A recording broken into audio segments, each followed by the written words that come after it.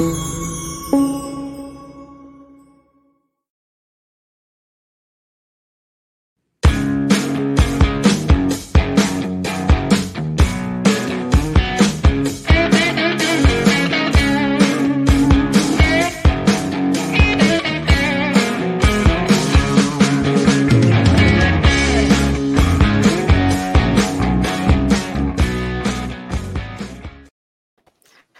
viva, sejam bem-vindos ao último, vamos falar de fundo brief da temporada 2022, hoje com a companhia do João Carlos Costa e do João Amaral. Desde já obrigada por estarem aqui e por terem Obrigado. aceitado este convite, uma estreia para o João Carlos Costa, o João Amaral é repetente no debrief. Estamos aqui não só para analisar o Grande Prémio de Abu Dhabi, mas também para fazer uma retrospectiva da temporada de 2022, dominada por um senhor chamado Max Verstappen, não sei se conhecem, e por uma equipa que tem umas asinhas, também conhecida como Red Bull. Essa retrospectiva já lá vamos, eu queria que ela até acontecesse ao longo da conversa também sobre o Grande Prémio, mas queria começar mesmo pela história deste Grande Prémio de Abu Dhabi, mais concretamente pelo aquilo que nos prendeu durante 1h30, que foi a luta pelo segundo lugar, que acabou por ser conquistado por Charles Leclerc. João Carlos Costa, eu aqui tenho uma tradição, quem se estreia começa sempre, portanto, a minha primeira pergunta é quando e como é que Sérgio Pérez e a Red Bull começaram a perder o segundo lugar do pódio e o segundo lugar do campeonato de pilotos? Sem certeza, acho que na fábrica, ainda antes de irem para Abu Dhabi. E de forma concreta, já em Abu Dhabi, quando escolheram aquela asa de menos apoio. E isso acabou por ser um erro para o Red Bull de Sérgio Pérez. Eles acreditaram que o Sérgio Pérez iria tratar melhor os pneus do que qualquer outro piloto. Verdade que este ano isso nem tem sido sequer verdade dentro da própria Red Bull. E ao acreditarem nisso, acabaram por comprometer, se calhar, o resultado de todo o fim de semana. Isso, a meteorologia no domingo também lhes roeu um bocadinho a corda, na perspectiva, não que o Red Bull tenha ficado mais ou menos eficaz, mas o Ferrari ficou um bocadinho mais eficaz na gestão dos pneus. E depois a Ferrari jogou bem. Eu acho que a Ferrari, apesar de primeiro e segundo terem feito apenas uma paragem, e depois há um grupo de pilotos que fez 2 paragens, e em teoria no segundo pelotão quem fez uma paragem só acabou por não sair particularmente bem. Mas na frente, de facto, tanto o Max como o Charles Leclerc fizeram bem as contas, e podemos fazer várias teorias. Se ele não tivesse, Pérez, perdido tempo a ultrapassar 2 pilotos, perdeu mais de um segundo, seria o suficiente para derrotar o Charles Leclerc? Não sei, não tenho ideia, porque uma coisa é chegar, outra coisa é ultrapassar, e acho que numa última volta, numa decisão direta entre os dois, se calhar o Charles Leclerc tinha tudo a perder. Aliás, não tinha nada a perder e o Sérgio tinha tudo a perder, porque no caso dos dois saírem de pista e abandonarem e não pontuarem, o Charles seria assim, sempre segundo. A Ferrari fez uma boa estratégia, acho que perceberam rapidamente que com aquela paragem muito cedo do Sérgio Pérez, demasiado cedo, na minha opinião, eles entregaram o jogo, eles Red Bull, e portanto eles tinham de fazer o oposto. E até taticamente jogaram bem, com aquela informação de rádio, e depois se veio a perceber que era de facto para tentar enganar a Red Bull. Acho que começou com a decisão da escolha da asa, terminou com a decisão da escolha de tática do Sérgio Pérez. Acho que a Red Bull, no carro de Sérgio Pérez, não fez um bom trabalho ao longo de todo o fim de semana, desde a parte aerodinâmica até à parte da tática de corrida. Posto isto, o Sérgio Pérez também não fez um bom trabalho como piloto, cometeu demasiados erros, em várias sessões, na qualificação não esteve brilhante e na corrida também não. Portanto, acho que é um bom terceiro classificado. Olhando para o campeonato todo, se calhar não mereceria ser segundo classificado. Mas João, o Pérez tem... A tática foi uma das condicionantes do terceiro lugar do Pérez. O Pérez tem fama de tratar muito bem os pneus, e se nós formos olhar para os tempos de Pérez e de Verstappen, sobretudo no primeiro stint de médios, há um drop muito mais cedo em Sérgio Pérez. Isso explica-se como por afinação, pela afinação da asa posterior, com muito menos apoio. Ele tinha de esforçar demasiado o carro no terceiro setor.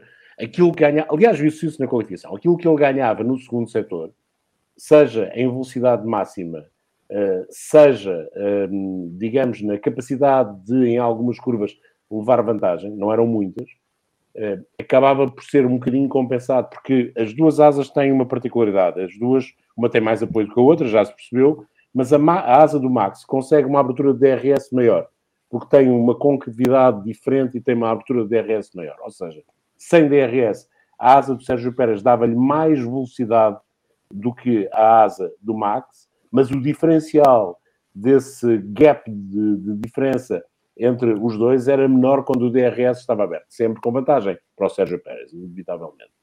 Mas depois, no terceiro setor, onde aquilo é mais redondinho, ele tinha de esforçar os pneus e acabou rapidamente por se perceber que aqueles pneus estavam a ser esforçados. O primeiro jogo de pneus do Sérgio Pérez, convém não esquecermos, tal como os outros, a grande maioria dos pilotos partiu de pneus médios e descartou os pneus médios à 15ª volta. Foi do pelotão todo o segundo a descartar mais cedo os pneus médios. E isso não se percebe muito bem porque, a não ser por uma questão de afinação ou porque, de facto, havia vontade de fazer uma tática de corrida que, se calhar, a ideia é vamos parar mais cedo, a Ferrari vai responder de imediato ao undercut, eles vão cair, se calhar, para uma posição dentro do pelotão, do segundo pelotão, como tem um DRS menos eficaz, uma velocidade menor, vão ter mais dificuldades em garantir ultrapassagens. Acho que esteve tudo em cima da mesa. Mas acho que com aquela paragem à 15ª volta, com aquela afinação, a situação ficou muito comprometida. Porque ele acabou por cair no meio do pelotão. Era inevitável à 15ª volta em Abu Dhabi. É inevitável que ele vá parar quando regressar às boxes ali no meio de uns leões que estão também em luta. E se pensarmos Leões, bem... Vettel e Alonso, também não escolheu bem. Aquele segundo pelotão estava numa batalha grandiosa, deu uns grandes momentos de competitividade, à custa do DRS ou não, pouco interessa, mas a verdade é que nos deu grandes batalhas naquela fase inicial da corrida até eles começarem a parar. A paragem desse grupo foi desastrosa para o espetáculo. Foi menos má para alguns, pior para outros, mas foi desastrosa para o espetáculo. E ele caiu ali. E caiu mal. A coisa complicou-se de imediato para ele e o Charles Leclerc fez uma corrida... Eu não sei, apesar do Charles Leclerc ter ganho 3 provas, esta prova de Abu Dhabi talvez não seja a melhor do ano para o piloto francês, mas ele esteve num plano excelente quando era preciso estar nesse plano excelente para salvaguardar a segunda posição, que vale o que vale, obviamente. Acho que vale mais para a carteira dele do que propriamente para a Ferrari e para, digamos que, voltámos a ter uma Ferrari no segundo lugar, o Charles Leclerc conseguiu o melhor resultado da sua carreira no Mundial da Fórmula 1. Acho que é a mesma carteira que vai beneficiar mais de tudo isto. Cumprimentar todos aqueles que nos acompanham e desde já ler aqui o comentário do F. Martins a dizer que o Pérez parece ter acusado a pressão e estar a conduzir o carro para lá dos limites, travagens, saídas largas, pressa em colocar a potência no chão. Nós chegámos a este grande prémio com a promessa, João Amaral, de Max Verstappen ajudar Sérgio Pérez a conseguir esse segundo lugar. Todos nós nos lembramos daquilo que Pérez fez o ano passado, precisamente neste circuito de Abu Dhabi, para que Max conseguisse chegar à traseira de Lewis Hamilton e ter alguma hipótese antes da fase final do Grande Prémio de poder disputar o primeiro lugar. Posto isto, a minha pergunta para ti é se o Max, nas condições desta corrida, poderia ter feito mais do que fez pelo piloto mexicano. Boa noite, Inês. Olá, João. Obrigado mais uma vez pelo Olá, convite. É uma honra estar aqui convosco no último do ano e em tão boa companhia. Poder fazer mais, podia sempre fazer mais, mas ninguém estava à espera que ele fizesse mais, não é? Nem o Pérez desta vez estava à espera que ele fizesse mais. Primeiro por tudo o que ele já tinha dito e não apenas naquele rádio no final do Brasil. Ou seja, ele tinha dito há muito tempo, se ele quer ficar em segundo lugar é simples, fica sempre atrás de mim e está a andar. Portanto, era isso que ele tinha de fazer, em primeiro lugar. Era conseguir, como o João disse bem, conseguir fazer uma corrida melhor. Enfim, a corrida não foi tão boa por causa da asa, eu acho que não foi só isso, e sim, essa é a parte técnica, o João tem todíssima razão.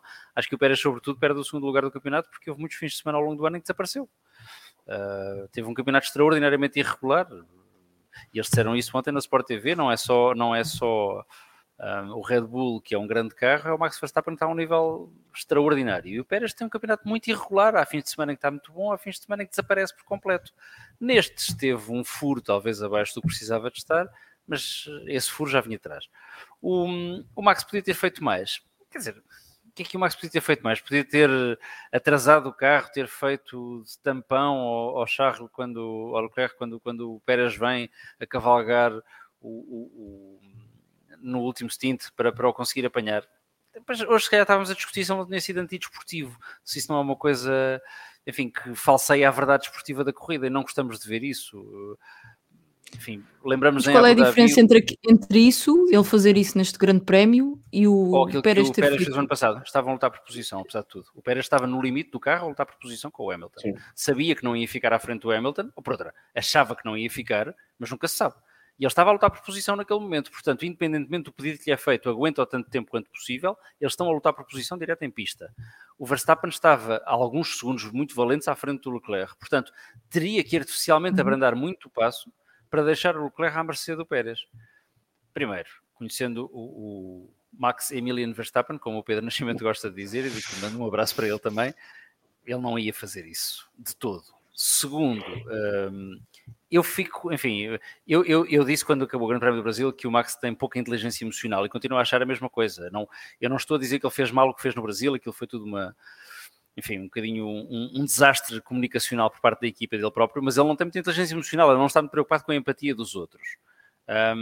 Dito isto, se ele ontem tivesse feito isso, se tivesse empurrado o Leclerc para trás para que o Pérez o pudesse ultrapassar, eu ficava triste. Quer dizer, a corrida não é isso, não é? Nós gostamos de ver luta pela primeira posição, mas gostamos de ver luta verdadeira, não artificial. E já nos bastam todas as vezes que vimos, muito flagrantemente, uma equipa a dizer, por favor, atrasa, não atrases, deixa passar, chega-te para a esquerda, chega-te para a direita. Não, ele fez o que tinha a fazer. O Max fez ontem o que fez o campeonato todo. Agarrou no carro e fez o que tinha que fazer, foi para a frente e ajudou o Sérgio, era aí que eu queria acabar, Inês. Ele no fim diz-lhe, estes pneus aguentam, digam-lhe para ele a dar tudo. Exatamente. Achei esse conceito extraordinário. Essa é uma das nuances, e a outra nuance é, vamos comparar com 2016, quando o Hamilton travou o pelotão para ver se o Nico Rosberg perdia posições. Estava em causa um título mundial nessa altura, entre os dois pilotos da mesma equipa. Não é possível fazer qualquer tipo de analogia. Façamos analogia com o ano passado. O Sérgio Pérez ajudou, o Max Verstappen ajudou, mas estava em causa um título mundial. E, portanto, agora só estava de facto em causa um segundo lugar. É importante. A Red Bull dá assim tanta importância ao facto de ter o piloto em primeiro e outro em segundo. Não sei se dá. Muito sinceramente, não sei se dá. E o Sérgio Pérez vai viver para sempre, desde que continue na Red Bull, com este, vou usar a expressão, estigma de ser o segundo piloto. E, portanto, ele está às ordens do primeiro piloto. Nem sempre o primeiro piloto tem de estar às ordens do segundo piloto, ou raramente está. O João fala naquela empatia emocional. Sabes o que é que me faz lembrar o Max Verstappen? E todos nós no liceu, se calhar na universidade, tivemos um companheiro de aulas assim. Era aquele que, ou aquela, que não ligava nada a ninguém e que não tinha empatia com ninguém, mas quando chegava ao dia do teste, fazia 20. Não partilhava notas com ninguém, não entrava nas brincadeiras de ninguém, era um solitário ou uma solitária, e o Max é um bocado isso. O Max é um solitário. Está ali com um único objetivo, que é tirar 20, e o tirar 20 é ganhar os grandes prémios todos. E é isso que ele tem feito. O ano passado fez muitas vezes, numa luta direta, este ano fez ainda mais vezes numa luta muito menos direta, porque tinha ao seu lado, e aqui ao seu lado é o carro onde ele se senta, o aluno super inteligente e que estuda, que é o Red Bull. O Red Bull é mesmo isso, é aquele que vai sempre progredindo e estuda e não para de evoluir. O outro é o solitário, que é muito bom aluno e muito inteligente, mas que não está naquela praça. Para ele, a empatia com os outros, a começar pelo seu companheiro de equipa, não é um mal necessário, é apenas um facto que às vezes acontece naquele cool-down room antes do pódio. O resto, há pouco de Max Verstappen assim. Gosto ou não, é um estilo. É um estilo feito de propósito pelo pai. Foi ensinado a ser assim. É a sua maneira de estar. Nós raramente o vimos, até com o pai, até com os familiares, até com a Kelly, a ter um gesto de empatia. Ele é assim, é frio, é obstinado, se quiserem, está vocacionado por uma coisa. Pelo menos publicamente, não deixa entender. Vimos com quase todos os outros pilotos a terem esse tipo de atitude. Ele não. Às vezes, é um predador, é sobranceiro às vezes até. Gosto ou não, é sobranceiro. Mas o Max já testou na sua... Desculpa interromper-te, João Amaral. Isto agora temos aqui um conflito de Joões. Não, já testou na sua... já testou na sua carreira que às vezes é preciso o companheiro de equipa para o ajudar. Certo. E nós até ao grande prémio passado tínhamos uma equipa Red Bull finalmente, depois de tantos anos a dar tiros nos pés, que parecia funcionar com alguma fluidez e num ambiente saudável, digamos assim. Depois daquilo que aconteceu no grande prémio passado, e a pergunta é para os dois, o Max poderá vir no futuro a provar do seu próprio veneno? Não necessariamente com... Quer dizer, não necessariamente não, porque pode-se dar o caso de precisar de Sérgio Pérez e Sérgio Pérez mandá-lo às ortigas. Haverá aqui o risco de aquela boa equipa que funcionava se ter quebrado e de o Max vir a pagar essa fatura no futuro? João, vou só começar porque eu serei mais rápido do que tu. Para dizer duas coisas. Uma, sim, eu acho que é a segunda lei da termodinâmica, mas eu sou de letras, portanto, se me enganar, corrijam. Todas as ações têm uma reação, tem uma consequência, é da natureza. Portanto, aquilo que o Max é tem consequências. E, portanto, se ele precisar de um companheiro de equipa muito simpático, como o Bottas foi para o Hamilton, como muitos outros pilotos simpáticos, como o Berger era para o Senna, se quiserem, não vai ter essa pessoa simpática, acho eu, ou seja, predisposta naturalmente a ajudá-lo. Dito isto, a equipa tem claramente, como o João dizia, um primeiro e um segundo piloto. Portanto, sempre que for preciso alguém ser o segundo piloto, esse segundo piloto vai ser o companheiro de equipa do Max Verstappen. Ponto. E não há dúvida sobre isso. Ele disse isso, aliás, foi ele que disse isso no rádio. Eu acho que ele teve pouca inteligência emocional, porque eu acho que ele conseguia fazer aquilo de uma forma mais inteligente e manter o Pérez debaixo da asa dele. Agora, ele não está lá para ajudar ninguém, ele está lá para se ajudar a ele próprio. Então, para um segundo lugar, que é uma coisa que lhe diz pouco, eu imagino que ele nem queira saber quem fica em segundo lugar, desde que ele ganhe. Se vai precisar do Pérez e o Pérez lhe pode roer a corda, sim, lá está, é a consequência para... Mas também, Inês, o meu pai dizia uma coisa que eu sempre adorei ouvir: o Pérez, se lhe fizer isso, faz-lhe isso 3 vezes, a primeira, a única e a última, porque acabaram-se renovações de contratos e acabou-se a Red Bull para o Sérgio Pérez. Mais do que isso, a porta da Red Bull é a serventia da casa. Isso. Portanto, o Sérgio Pérez sabe que se não fizer o trabalho que lhe é pedido, e é o de ser o lugar-tenente, o aguadeiro, o mochileiro, usem as expressões que quiserem, do Max Verstappen, não tem lugar naquela equipa e imediatamente será substituído por outro que esteja disposto a fazer isso. Não nos podemos esquecer que o Max, quando começou na Toro Rosso, teve no Carlos Sainz um adversário difícil. O Carlos Sainz fez-lhe a vida grossa. E difícil mesmo. E quando passa para a Red Bull, começa da melhor maneira. Começa com uma vitória em circunstâncias muito especiais, mas ele logo aí conseguiu pôr a equipa em xeque, de maneira em que a equipa foi forçada a beneficiá-lo e não beneficiar o Daniel Ricciardo. Logo naquele primeiro grande prémio. A sentença, é chato dizer, a sentença de morte do Daniel Ricciardo na Red Bull foi assinada logo no primeiro grande prémio, em que teve o companheiro Max Verstappen. Pese embora, até ao final do ano e até em 2017, muitas vezes, e mesmo em 2018, o Daniel Ricciardo tenha feito excelentes exibições e algumas vezes tenha feito até melhores exibições que o Max Verstappen. Mas o Max começou a fazer a cama ao Daniel Ricciardo logo nesse dia. E fez a cama ao Gasly, e fez a cama ao Alex Albon. O Gasly porque não percebeu qual era a função dele, o Alex Albon porque, tendo percebido qual era a função dele, acabou por não ter, se calhar, a vontade e, se calhar, o nível de prestação, apesar dos bons resultados que ele fez, mas, se calhar, não teve o nível de prestação que a Red Bull desejava de um segundo piloto. E, portanto, as coisas têm de se pôr nesse ponto. O Max, na primeira prova do próximo ano, se precisar do Sérgio Pérez para alguma coisa, vai exigir à equipa que o Sérgio Pérez faça o papel dele. E se o Sérgio Pérez não fizer? É como diz o João, faz uma, a segunda já não faz, se calhar. Ou se fizer a segunda, de certeza absoluta que não faz a terceira.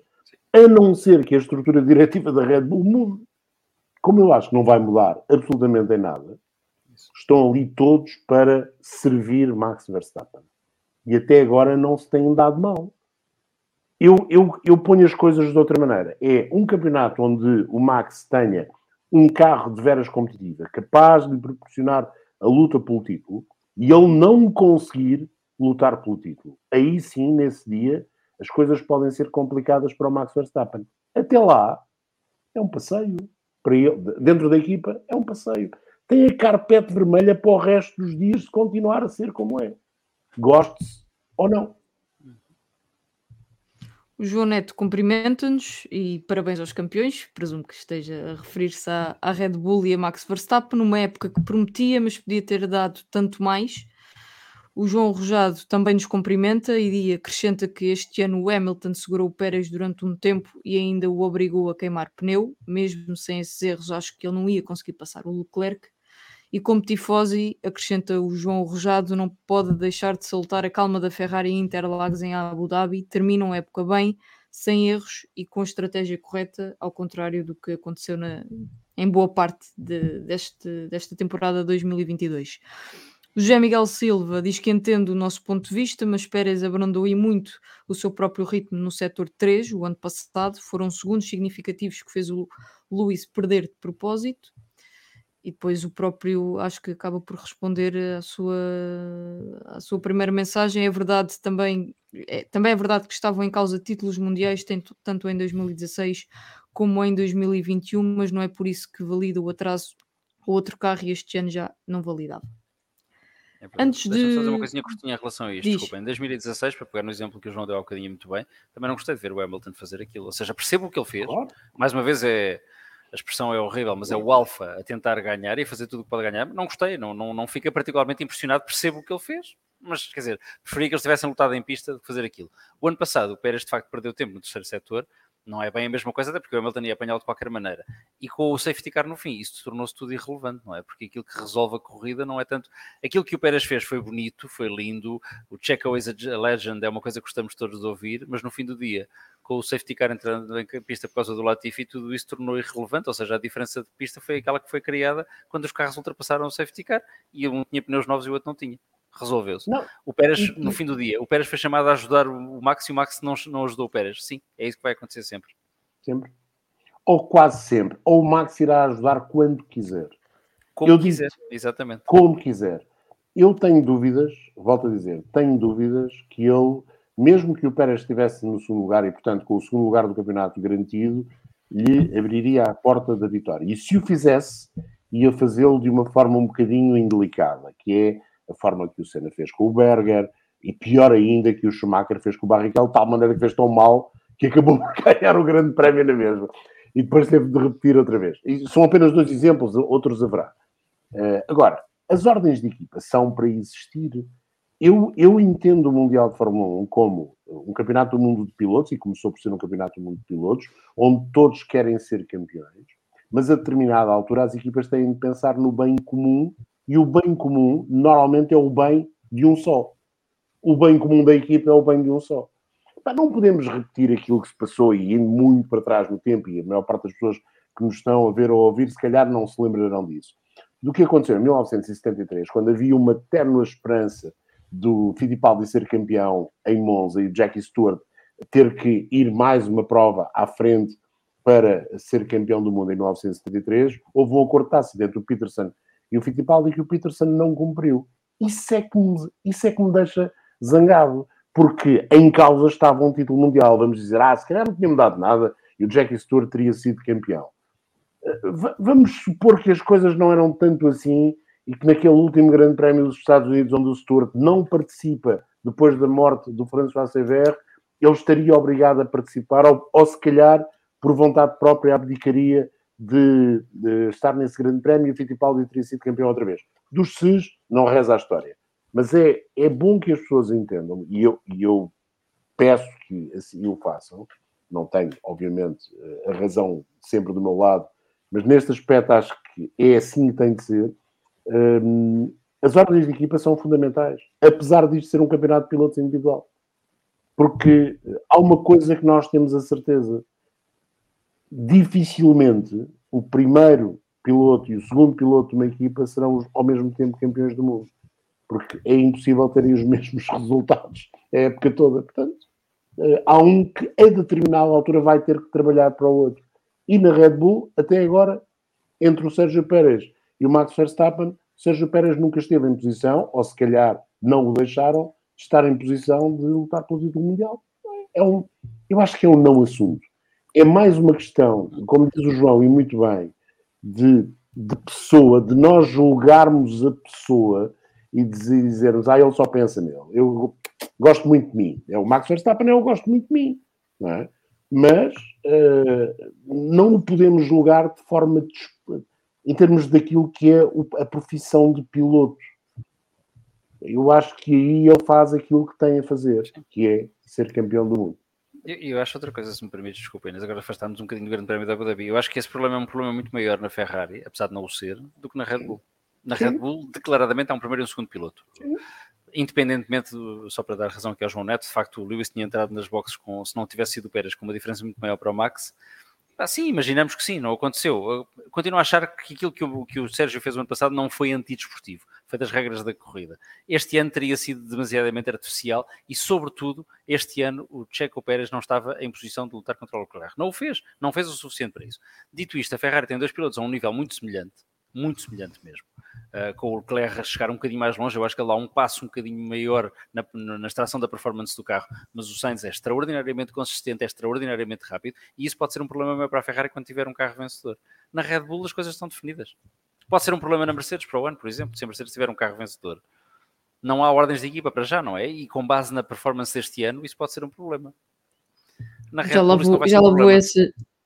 Já lavou essas duas equipas. Queria só fechar o capítulo Red Bull porque o Verstappen consegue o seu segundo título mundial com números verdadeiramente impressionantes. Tem 15 vitórias, 17 pódios, 454 pontos, tem mais 146 pontos do que o segundo lugar, liderou 616 voltas em 1294 voltas deste Mundial. E a minha pergunta é, novamente para ambos, quem é que para Max Verstappen?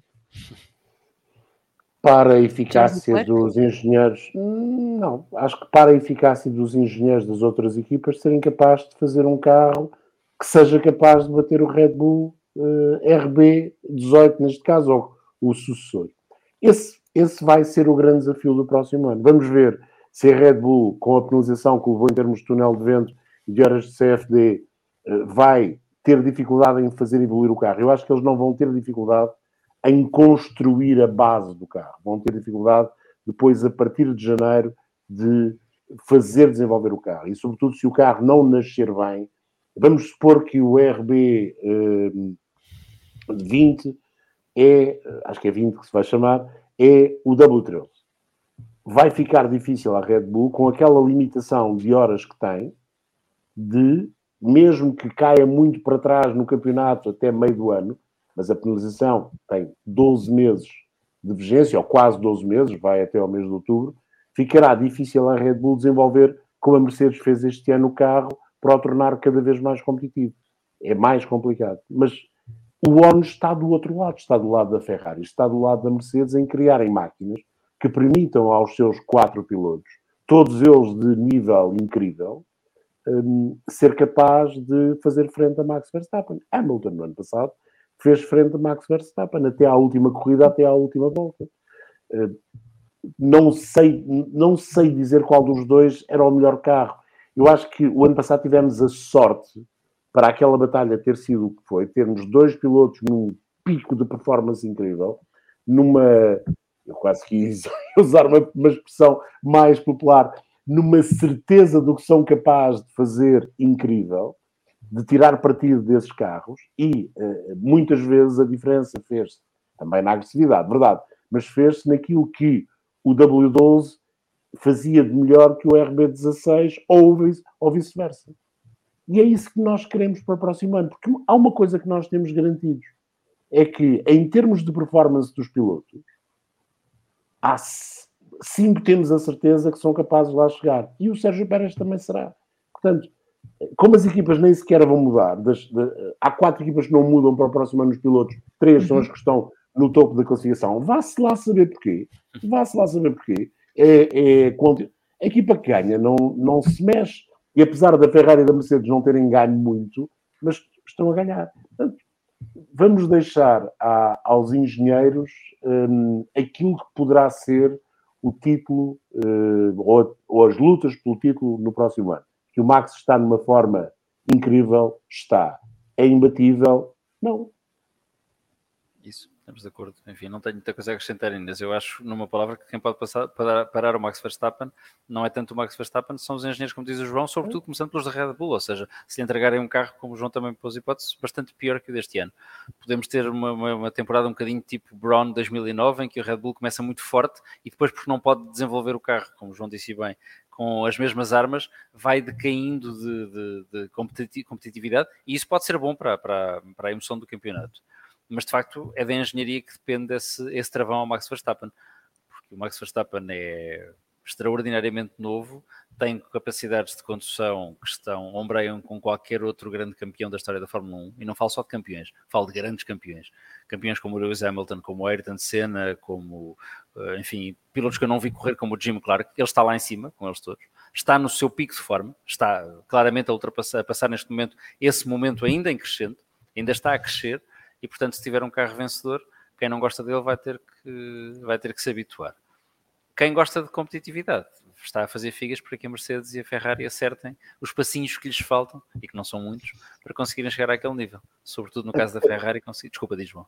Até, João, porque seria giro vermos o que é que a Red Bull faria se não tivesse um carro tão competitivo e precisasse de 2 pilotos a roubarem pontos às outras 2 equipas. E seria giro também vermos o que é que a Ferrari e a Mercedes iriam decidir relativamente à necessidade de ter um primeiro piloto e outro a ajudar, ou se iriam dar as armas totais aos 2 pilotos. Porque, se nós pensarmos bem, desde 2014, esta foi a primeira temporada em que, aliás, desde 2014 não, desde 2017, em que em 2014, 15 e 16, o Nico e o Lewis lutavam diretamente. Sim. Mas lutavam diretamente com um carro que era superior aos outros e, portanto, o campeonato decidia-se basicamente a 2, entre eles os 2.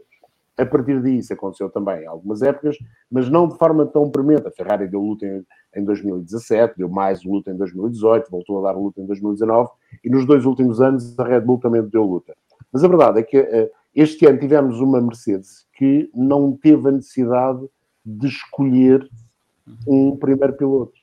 E nos anos anteriores, apesar da conversa do Valtteri Bottas 2.0, 3.0, 4.0, a coisa estava mais ou menos arrumada por avanço. Eu acho que um dos livros interessantes de se ler no futuro é a história do Toto Wolff ou do Lewis Hamilton ou do Valtteri Bottas, para sabermos se de facto naqueles contratos havia qualquer coisa que sujeitava o Valtteri Bottas a ter um papel de lugartenente do Lewis Hamilton. Sim, antes de entrarmos na Mercedes, vou lá a seguir só ler o comentário do Pedro Cunha, que me parece pertinente. Diz o Pedro que é um bocado ingênuo pensar que a ajuda do Pérez foi puro altruísmo. Ele também estava a lutar pela renovação de contrato, era a única coisa que podia oferecer, porque deixou a desejar em ritmo, e é um ponto final na discussão sobre Sérgio Pérez. Isto é se quiserem, um jogo de duplo interesse. O Pérez sabe perfeitamente qual é a sua posição na equipa e sabe que aquilo que precisa de entregar não é tanto vitórias, mas é ajuda ao primeiro piloto da Red Bull, que é Max Verstappen. Neste grande prémio de Abu Dhabi, nós vimos os Mercedes um bocadinho abaixo daquilo que tínhamos visto nos 3 últimos grandes prémios. Houve um salto qualitativo no Grande Prémio dos Estados Unidos, no Grande Prémio do México e no Grande Prémio do Brasil, em que os Mercedes conseguiram sempre ir ao pódio. Lewis Hamilton foi 3 vezes segundo lugar no pódio, e isso não aconteceu em Abu Dhabi. João Carlos Costa, o que é que explica esta quebra de rendimento dos Mercedes, por assim dizer? Olha, eu já pensei, repensei. Há uma coisa que pareceu claro a todos, é que o carro saltitava de novo muito e talvez tivessem tido de levantar o carro mais ainda do que tiveram com a Diretiva 039 e que nos últimos tempos eles tinham conseguido resolver. Eu pus a hipótese ainda durante a transmissão e depois no final da corrida de ser algo relacionado com pressões atmosféricas e com altitude, ou o facto da pista estar ao nível do mar. E ao longo do ano houve várias pistas ao nível do mar onde os Mercedes saltavam muito. Mas depois pensamos em Zandvoort e eles em Zandvoort não saltavam. E estiveram muito, muito equilibrados e capazes de lutar por posição. Não consigo entender. Acho que os Mercedes... Se calhar foi a Mercedes que fez mal o trabalho de casa e pensou que as temperaturas iam estar bem mais altas do que estiveram, sobretudo na qualificação, também no F2, mas mais ainda na qualificação e de forma ainda mais marcante na corrida. Os Mercedes estiveram bem no FP1, nem olharam para a concorrência, podemos dizer, já estavam com o nível de motor um bocadinho mais acima e os outros, se calhar, trocaram o motor de sexta-feira para sábado. Não sabemos, não temos informações que comprovem isso, o motor com menos quilómetros daquele que utilizaram na sexta-feira. É difícil de explicar. Uma coisa pareceu clara. Tanto Hamilton como George Russell, apesar de terem tido alguns incidentes na corrida que acabaram por os atrasar ainda mais, o melhor que poderiam ter conseguido teria sido um pódio. E um pódio no terceiro lugar. E mesmo esse eu vejo como difícil. Portanto, a Mercedes voltou a estar numa posição que não tinha estado nos grandes prémios anteriores, sobretudo depois de ter introduzido aquelas novidades no fundo e na asa dianteira a 2 tempos, primeiro nos Estados Unidos e depois no México. Não consigo explicar. Há uma hipótese. E essa é uma hipótese que nós não temos a certeza. Debaixo do carro, naquela zona que não se vê, havia alguma coisa já a pensar em 2023 e que estava a ser testada e que teve uma influência em termos de comportamento no chassi de 2022 menos boa, especulação pura. Mas pode ter sido. Pode ter sido. Não há nenhuma outra razão. Tem a ver com o asfalto, senhora, tem a ver com o tipo de curvas que a pista tem, sim, tem a ver com o facto de eles terem andado à procura da afinação e não terem chegado a uma conclusão muito concreta em termos de asa, o que asa usar, e começaram a trabalhar logo na sexta-feira e acabaram por ficou a ideia de não terem uma conclusão a 100% no domingo. É difícil dizer. Acho que foi um conjunto de fatores. A verdade é que não estiveram competitivos. Nem pensar em lutar pela vitória depois da demonstração de Interlagos. Tens alguma teoria, João? Não tenho. O João Neto estava aqui a dizer que parece que eles entregaram voluntariamente o segundo lugar. Convém dizer isso, não é? Convém dizer isso para quem perde. Mas eles próprios não disseram, honra lhes seja feita. Depois de um ano inteiro a fazer politiquices, eles e a Red Bull e toda a gente, não utilizaram essa desculpa, por simplesmente estiveram pouco competitivos.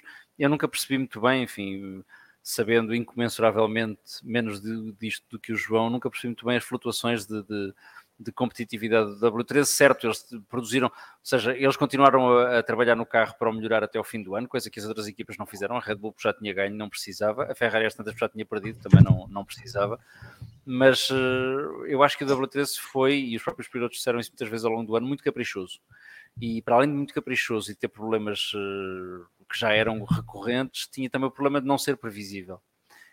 E isso voltou a notar-se, não sei por que razão. O João aventou todas as possibilidades, as diferenças de temperatura, características da pista que me podem passar ao lado, mas de facto o W13 voltou a ser aquilo que era. Não ficou tão mal como esteve em alguns grandes prémios, porque não teve a Alpine, desculpa a expressão, a morder-lhe os calcanhares, o que aconteceu em algumas corridas do ano, mas ficou ali numa terra de ninguém, porque não lutava com os Red Bull e com os Ferrari, e portanto ficou assim numa Fórmula 1,5 ou Fórmula 2 até, porque a Fórmula 1 seria só a Red Bull, a Fórmula 1,5 seria a Ferrari e eles passaram uma Fórmula 2.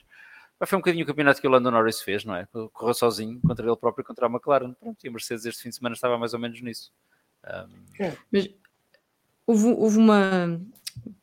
sempre difícil de medir, mas a mim dá-me ideia que houve uma evolução dos Mercedes ao longo do ano. O Mercedes foi um carro muito mal nascido. Eu ontem ainda estive a ver os primeiros grandes prémios, algumas imagens dos primeiros grandes prémios, e é uma diferença brutal o comportamento do carro, sobretudo em curva. dos primeiros grandes prémios da temporada para estes grandes prémios. João Amaral, este progresso que foi sendo feito pela Mercedes, vamos fazer de conta que a Abu Dhabi não existiu, e vamos só focar Estados Unidos, México e Brasil, dão-te boas indicações para o próximo ano, no que diz respeito à Mercedes. É possível fazer... Sim e não, desculpa. Vou citar aqui o mestre Salviano, nos está a ouvir, para dizer que a Mercedes e o progresso e propalado, o progresso da Mercedes às vezes foi mais propalado do que progresso. Ou seja, a diferença entre os Mercedes e os outros carros não se foi esbatendo ao longo do ano de forma divisível. Aconteceu, como o João disse bem, e como tu disseste, em 3 pistas específicas, e aí foi notório, mas não foi uma coisa constante e gradual ao longo do ano. Sim, a facilidade de condução, obviamente, quer dizer, os pilotos vão se adaptando, vão percebendo, a engenharia vai fazendo o seu trabalho, é lógica, são zeros e uns, não há propriamente metafísica nisto, e portanto vão-se habituando a isso e vão conduzindo o carro de forma mais expectável. Não acho que a Mercedes tenha feito esse progresso linear, pelo menos. Ou seja, fez-lo, mas não o fez de uma forma linear. Isto diria entender que eu ia dizer, não, para 2023 não há esperança. Pelo contrário, eu acho que há esperança. Não tanto pelo progresso que fizeram ao longo de 2022, mas porque a Mercedes, e também dissemos isso muitas vezes aqui no Vamos Falar de FUN, pode não ter o melhor carro, mas continua a ser uma das melhores equipas. E, portanto, sabe exatamente, quero crer, o que falhou, onde falhou, e como é que há de começar 2023? Sem certeza de que o carro vá ser um sucesso, mas com a certeza de uma engenharia muito sólida que lhes permite construir um projeto que, como todos os outros foram desde 2014 até agora, um projeto vencedor. Pode não ser tão dominador, eu espero que não seja tão dominador como foi nos outros anos, mas acho que souberam onde é que erraram e tenho esperança de que eles saibam exatamente onde melhorar. Agora, não acho por causa do progresso que fizeram em 2022. Sim, melhoraram algumas coisas, sim, o carro tornou-se melhor, mais uma vez digo aquilo que me parece relativamente óbvio, foram os únicos a continuar a apostar em melhorias do carro quando todos os demais pararam, por razões óbvias de economia de esforços e de assestar baterias no que já vai ser o projeto de 2023 e, portanto, começaram aí a preparar a próxima temporada. Não acho que a Mercedes possa prejudicar 2023 por causa disso, porque tem uma estrutura, independentemente do teto orçamental, tem uma estrutura suficientemente oleada. Sim, mas enfim, independentemente disso, eu acho que eles têm uma estrutura suficientemente profissional e oleada para conseguir fazer esta aposta em 2022 sem prejudicar 2023. Se há coisa que as estruturas de Fórmula 1 são, e a Mercedes em particular, são absolutamente racionais. Aquilo que o Max Verstappen é como piloto, as equipas são como estruturas orgânicas de pessoas e, portanto, se tivessem que sacrificar 2022 mais a mais, não lhes custava nada, porque como eles próprios disseram, o Toto Wolff disse isso esta semana, 2022 foi um ano perdido na primeira corrida, quer dizer, sabiam isso, apesar de terem ido ao pódio. E aí também reside uma grande parte daquilo que nós dizemos da Mercedes 2022. O fracasso é um fracasso óbvio, notório, mas também é um fracasso à luz daquilo que foram os últimos anos da Mercedes, que fizeram um domínio da Fórmula 1 como nunca se viu. Houve equipas a dominar a Fórmula 1 de forma gritante. Podemos falar do MP44 e das 16 corridas que teria ganho não fosse o Jean-Louis Schlesser. Podemos falar do FW14B, podemos falar do F2002 ou do F2004. Nunca ninguém dominou a Fórmula 1 tanto tempo e de forma tão continuada como a Mercedes fez durante 7, 8 temporadas. E isso transforma, como tu disseste bem, 3 segundos lugares consecutivos, uma vitória, aliás, uma dobradinha e tudo mais, num ano de fracasso. Tomara muitas equipas poderem dizer que isso é um ano de fracasso. Sabes como é que podemos analisar? Os números nem sempre servem para analisar tudo, mas servem para analisar algumas coisas. E se olharmos para a época da Mercedes no seu todo, a primeira vez que houve um grande prémio em que o primeiro Mercedes não ficou atrás de um Red Bull e de um Ferrari, independentemente das posições, foi tirando o Bahrein, obviamente, que os dois Red Bulls existiram, foi em Paul Ricard. Demorou até a Paul Ricard a Mercedes bater uma das duas marcas concorrentes. E só bateu, de facto, em termos de quantidade de pontos conseguidos, no Grande Prémio do Brasil, ou de São Paulo, desculpa, onde faz a dobradinha. Podemos analisar dessa maneira, mas também podemos dizer que a Mercedes foi a equipa mais fiável de todo o campeonato. Só teve 2 abandonos. É impressionante. Mais uma vez, aquilo que o João estava a dizer, aquela dinâmica de empresa, de equipa, de estrutura competitiva ligada ao desporto motorizado e concretamente à Fórmula 1 neste caso, funcionou na perfeição. O que eles não tiveram foi um projeto ganhador. E aí a culpa é na totalidade deles. É um conceito que eles foram à procura, um conceito onde acreditaram que o fundo do carro lhes daria tudo, que o lado do apoio mecânico lhes daria o resto e que o apoio superior, vamos chamar assim aerodinâmico, para resolvermos as coisas numa linguagem mais acessível, não era assim tão necessário quanto isso. Erraram. Aliás, foram os primeiros a dizer que erraram. Não estamos aqui a dizer nada que os grandes responsáveis e os 2 pilotos da equipa, alguma vez, não tenham dito este ano. Agora, a Mercedes fez a sua evolução. Não foi linear. Essa é a parte mais estranha da evolução do carro. O que quer dizer? O Lewis dizia que o carro 2020 era uma diva. Não, diva é esta. Este Abutre é que é uma diva. E é uma diva muito menos atriz de primeiro plano do que o W20, porque o W20 era uma atriz de primeiríssimo plano. Era uma diva com razão para ser diva. Este não. Este só tinha comportamento de diva. Umas vezes estava bem, outras vezes nem por isso. E o mais interessante nisto tudo, ou pelo menos a ideia com que nós ficámos, e a própria equipa e os pilotos transmitiram essa ideia, é que esse comportamento de diva não era facilmente explicável e muito menos entendível. Essa é a parte que a mim me chocou mais pela negativa, pese embora, como eu disse várias vezes ao longo do ano, há 7 equipas que não se importavam ter o W13. Realidade, não é? É claro como água. O problema é que eles estavam habituados a ter sempre a diva, não esta diva de segunda, que tinha aquele comportamento, uns dias as coisas funcionavam, noutros dias nem por isso.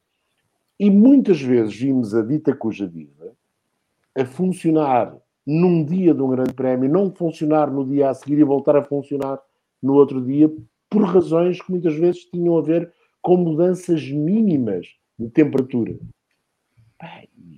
E a Fórmula 1 não permite que um carro assim seja campeão do mundo, mesmo guiado por 2 dos melhores pilotos que este planeta alguma vez conheceu. Porque, de facto, se alguém tinha dúvidas da capacidade do George Russell, elas ficaram, acho eu, totalmente dissipadas este ano. Ninguém duvida que o George Russell tem potencial e eu nem sequer era daqueles que estava mais entusiasmado com o George Russell. Mas acho que a partir deste ano ninguém duvida que o George Russell tem potencial no ano certo, com o carro certo, com a cabeça no sítio certo para ser campeão do mundo. E se ele várias vezes, se acontecer ao George Russell aquilo que aconteceu com o Lewis Hamilton durante este período de 2014 para cá. Inclusivamente, eu sinto que o George Russell, e esse é o desafio maior da Mercedes, se o Mercedes W14 for competitivo, seja capaz, na luta direta, de levar de vencido o Lewis Hamilton. Apesar de também ele ter sido uma diva, e houve ali alguns grandes prémios em que nitidamente foi abaixo. Mas se calhar aprendeu também com esses grandes prémios e por isso é que teve a performance que teve no Brasil. Até porque no Brasil não podemos dizer, não, o Lewis desta vez estava a ensaiar umas coisas. Não estava. Deixa-me pegar nessa comparação entre os dois, João, porque pela primeira vez em, acho que são 15 anos, corrijo-me se estiver errada, não temos um Lewis Hamilton, temos um Lewis Hamilton a terminar uma temporada sem uma pole position, sem vencer uma corrida, sem ficar no top 5. No top 5. Termina o ano em 6º lugar, com menos 35 pontos do que George Russell. Em 22 grandes prémios foi batido 12 vezes pelo companheiro de equipa, sendo que isto também é uma explicação pelo aquilo que o Hamilton andou a testar. A minha questão é como é que, eu já fiz no debrief passado, mas gostava de ouvir a vossa opinião sobre isto. Como é que se deve posicionar um 7 vezes campeão do mundo perante a chegada de um piloto que, não nos esqueçamos, é o seu primeiro ano na Mercedes, e eu confesso já que não estava de toda à espera desta consistência de George Russell e desta qualidade no seu primeiro ano. Como é que se deve posicionar um 7 vezes campeão do mundo perante o piloto que poderá muito bem ser o futuro da Mercedes? E a própria Mercedes também. Tendo um 7 vezes campeão do mundo e um miúdo que acabou de chegar à equipa e que entrega resultados. Qual dos Joões é que queres que responda primeiro? João, começa tu. Como vocês quiserem. Como vocês quiserem. Obrigado, João. Sim, eu começo. Não sei, enfim, Eu acho que a primeira coisa que temos que ver é que tem que haver diferenças de motivação entre os dois. O Lewis Hamilton vem de 8 temporadas consecutivas a lutar pelo campeonato do mundo, e quando as duas que não ganhou, 2016 e 2021, perdeu-as na última corrida.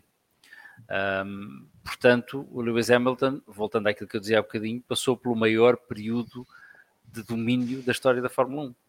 Ele não é só o piloto detentor de quase todos os recordes, é também a pessoa que fez esse domínio. E daqui é difícil subir, não é? Ele chegou ao topo da pirâmide. Ele não pode subir mais.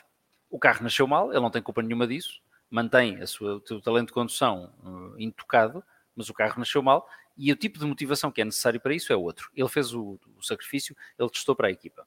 Do outro lado da garagem temos um miúdo de 20 e poucos anos que passou 3 anos a conduzir, não vou utilizar a linguagem simples que às vezes utilizamos, carros menos rápidos, digamos assim, o carro menos rápido de todos os 20 carros da Fórmula 1.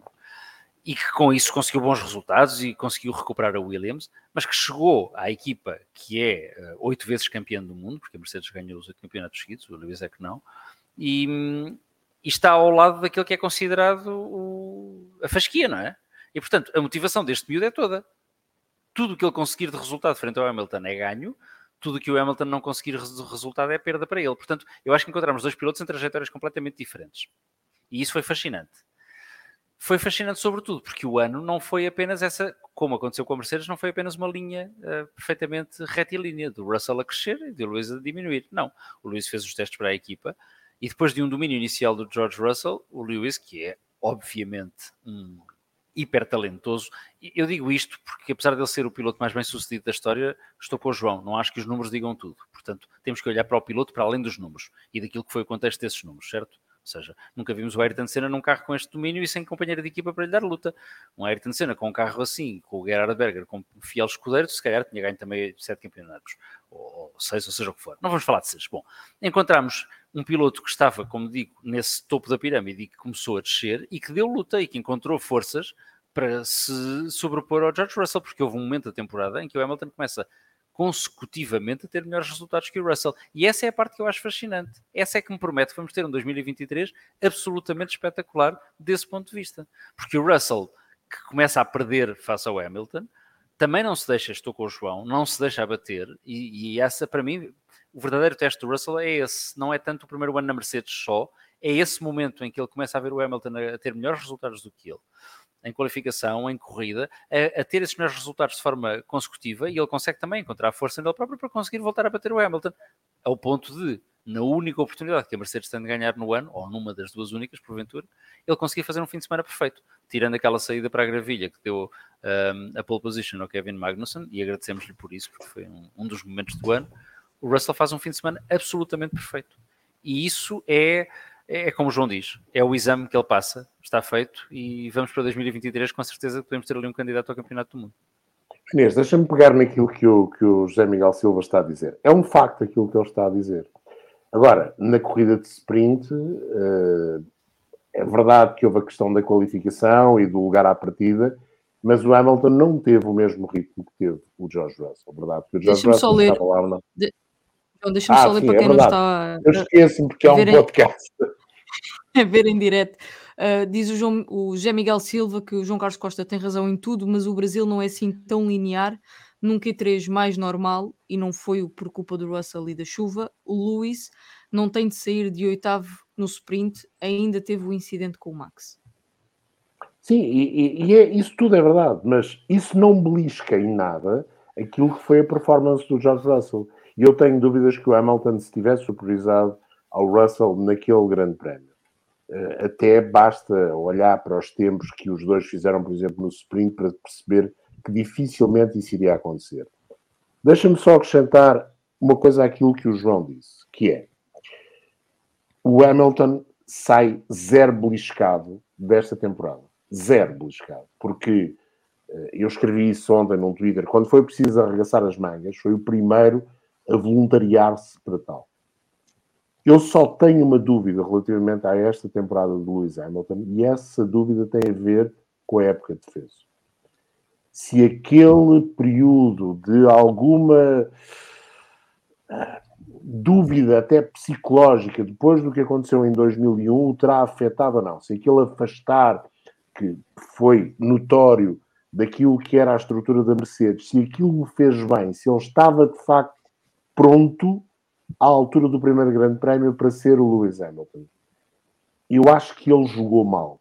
Acho que ele não se devia ter afastado.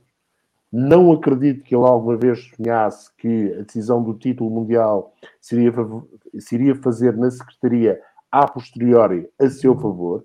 E se alguém lhe deixou essa esperança, fez mal. Foi errado. E ele entrou num casulo, mais do que costuma fazer, e acho que isso não lhe fez bem na primeira parte do campeonato. E talvez por isso ele tenha aceito ser o carregador de piano no desenvolvimento do W13, já durante a temporada. Porque se calhar chegou ao início da temporada sem essa garra competitiva, pelas razões que o João também diz. São 8 anos a dominar, mesmo que tenha perdido 2 títulos mundiais, mas teve o melhor carro, quase sempre, muitas vezes não teve tanta luta quanto isso. Os 2 campeonatos que perdeu, perdeu na última prova, o último na última curva, portanto, será que houve um arrefecimento? Será que houve essa necessidade, depois do baque, digamos até da forma como perdeu o 8º campeonato, que já se percebeu que é o maior sonho do Lewis Hamilton? É a tal obra incompleta que ele quer completar. E quando ele diz que os números não lhe interessam e que os 7 campeonatos ou os 8... Não é verdade. Não pode ser verdade. Porque senão ele já tinha ido para casa. Não pode ser verdade. E acho que talvez tenhamos de encontrar parte da explicação daquilo que foi a época do Lewis Hamilton e a forma até como ele aceitou ser o carregador de piano naqueles meses de defeso, desde o Abu Dhabi 2021 até ao primeiro teste em Barcelona. E aí, no primeiro teste em Barcelona, apesar da Mercedes ter feito o melhor tempo, ele percebeu que a diva estava de volta e que esta diva não tinha sequer hipótese de brilhar no filme de Hollywood, que ficava ali pelos filmes de terceira do mercado checo. Muito bom. Olha, desculpa, deixa-me só acrescentar uma coisa da estatística, um pequeno pormenor que tu disseste muito bem. É a primeira temporada desde que ele chegou à Fórmula 1 que não ganha, que não faz poles, porque li hoje, é a primeira vez desde 2011 que ele acaba uma temporada sem ganhar uma corrida.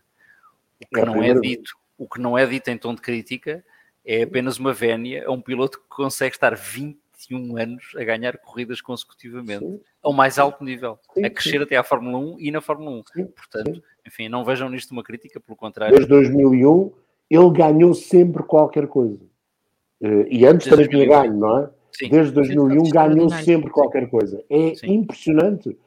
Um dia, se calhar vai-se fazer verdadeira justiça àquilo que vale o Lewis Hamilton. E é assim, sem fazer publicidade. Quem não comprou o livro do Sérgio Veiga sobre o Lewis Hamilton faz muito bem em comprar. Até para perceber, até está bem escrito. Verdade. É um facto. É um facto. E eu posso dizer isso com alguma autoridade. Fui a primeira pessoa a ler o livro. Em capítulos, para mais. Portanto, e com tempo para o ler. E de facto, ele é uma máquina incrível. Agora, não vale a pena estarmos a comparar se o Max é melhor que o Hamilton ou o Hamilton é melhor que o Max, ou se os dois são melhores ou piores que o Schumacher, ou o Senna, ou o Clark, ou o Fangio. Não!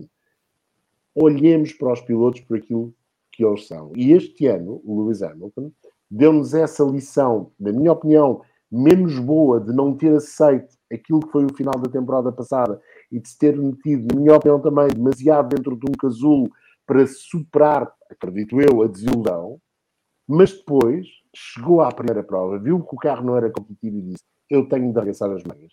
Não quero saber se estou cá há 15 anos e esta é a 16ª temporada. Não quero saber se tenho 103 vitórias ou pole positions, 102 vitórias. Não quero saber nada disso. Quero pôr este carro a funcionar e quero mostrar que este carro vai funcionar e que parte da culpa do carro funcionar vai ser minha. E foi isso que ele fez. E isso é... Para mim, não vale um título mundial, mas vale 5 vitórias. Sim, e tem outra coisa, desculpa, tu estás aqui com 2 tagarelas e isto vai ser uma chatice para ti, Inês, peço muita desculpa. Eu não sei se viram hoje o Lollipop Eu Man, agradeço. mas o cartoon deste fim de semana é brilhante, porque tem o Hamilton a agarrar no W13 a deitá-lo para o lixo, o que é normal.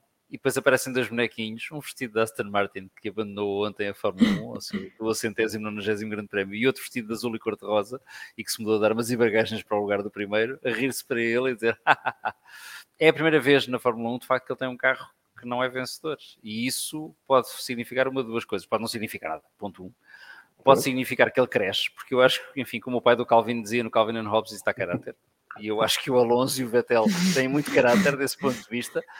Pode significar alguma desilusão e portanto, não acho que isso seja verdade, mas pode-lhe dar algum desalento para o futuro. Não me parece que seja o caso. O João explicou bem. Ele fez de carregador de piano, ele fez o trabalho dele, não conseguiu ganhar. Na única oportunidade que o W13 lhe deu, não conseguiu ganhar por aquilo que são as corridas, porque há um conjunto de circunstâncias fortuitas, algumas do domínio de outras não são. Pronto. Porque havia o George Russell. Isso. Também. Isso é verdade. Se calhar, se houvesse o Valtteri Bottas, se calhar não seria... Não é que o Valtteri Bottas não tenha conseguido vitórias incríveis, batendo o Lewis Hamilton na pista. Inapelavelmente, sim. Facto. Mas, desta feita, o George Russell foi um mocinho um bocadinho mais duro de roer. E é esse desafio. Como é que a Mercedes faz essa gestão para o futuro desses 2 pilotos? Um que tem o peso que tem, Lewis Hamilton, e outro que chega e apresenta e que se consegue impor de certa forma.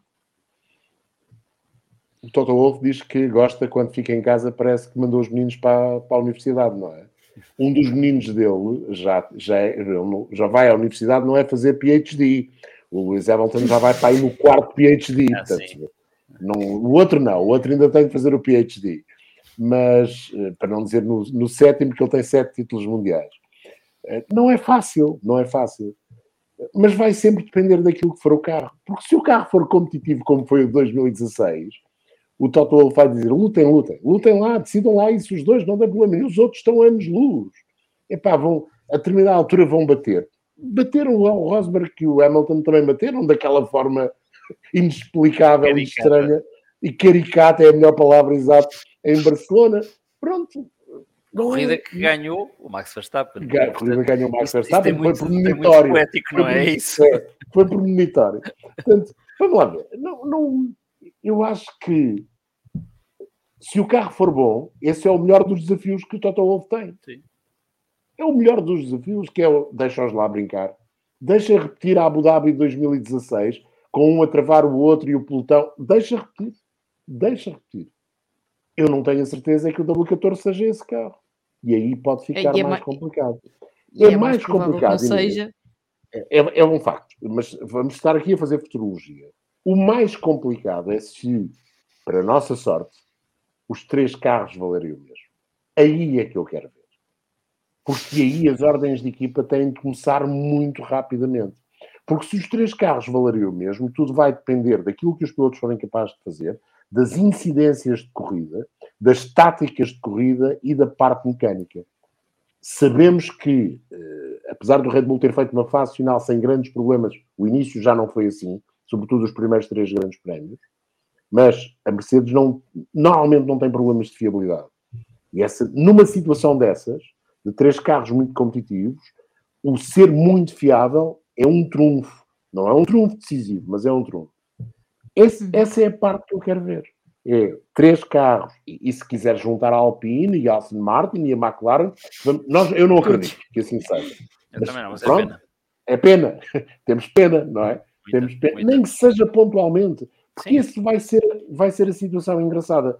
Se os 3 carros forem muito bons e estiverem muito iguais, mas se o outro pelotão estiver capaz, como aconteceu em 2021, este ano foi uma desgraça franciscana. Nós tivemos 3 equipas a ganharem grandes prémios e 4 a fazer pódios.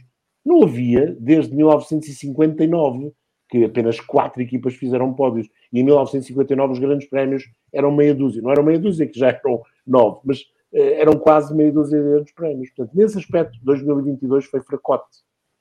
Mas vamos supor que voltamos a ter 2021 e de vez em quando vai haver equipas a roubar pódios e roubar pontos. E a determinada altura, muito rapidamente, e num desenho do campeonato a esse nível, vai ser preciso escolher. E essa vai ser a parte mais gira, como é que vão escolher. Fascinante. Vai ser fascinante.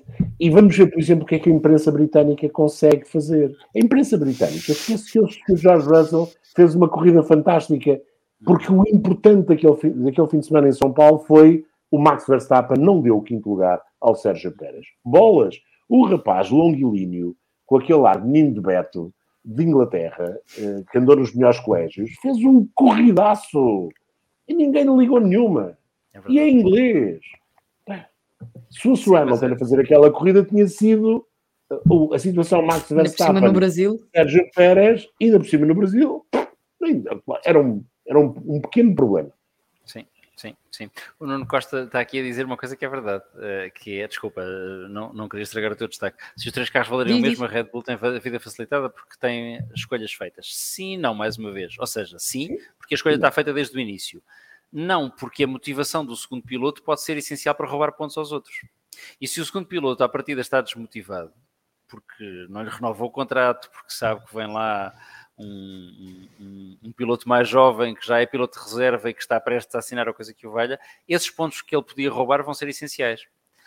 Isso não é um problema que se ponha quando se tem um Carlos Sainz e um Charles Leclerc, ou um George Russell e o Lewis Hamilton. É um problema, sim, como dizia bem, a luta fratricida dos dois pilotos. Mas, enfim, eu queria acabar isto só para dar o meu grande respeito aos diretores de equipa que optam por ter uma dupla de pilotos, George Russell, Lewis Hamilton, Charles Leclerc, Carlos Sainz, e não pela equipa que opta pelo mais fácil, que é ter o Max Verstappen e o Sérgio Pérez, ou o Lewis Hamilton e o Valtteri Bottas. Não são nada diferentes. É diferente a gestão emocional, mais uma vez, mas é claramente a aposta na vitória fácil. Ou seja, eu tenho um primeiro piloto que está a ganhar e um segundo piloto que lhe serve de escudeiro. Do ponto de vista comercial, vitória total. Ter 2 pilotos a lutar entre si pode dar menos vitórias, mas dá histórias que vamos contar daqui a 20 anos. Isso é bom. E isso é bom. Nós queremos isso. A Fórmula 1... Vamos lá ver. O que a Fórmula 1 cresceu no ano passado? Nem dá para contabilizar. Aliás, está contabilizado. Cresceu de uma forma nunca vista, ou quase nunca vista. O Abu Dhabi foi mais visto nos Estados Unidos do que a final do Super Bowl. Exatamente. É preciso dizer mais alguma coisa? Não. Estamos conversados, não é? Portanto, é disso que as pessoas querem. Mais ainda.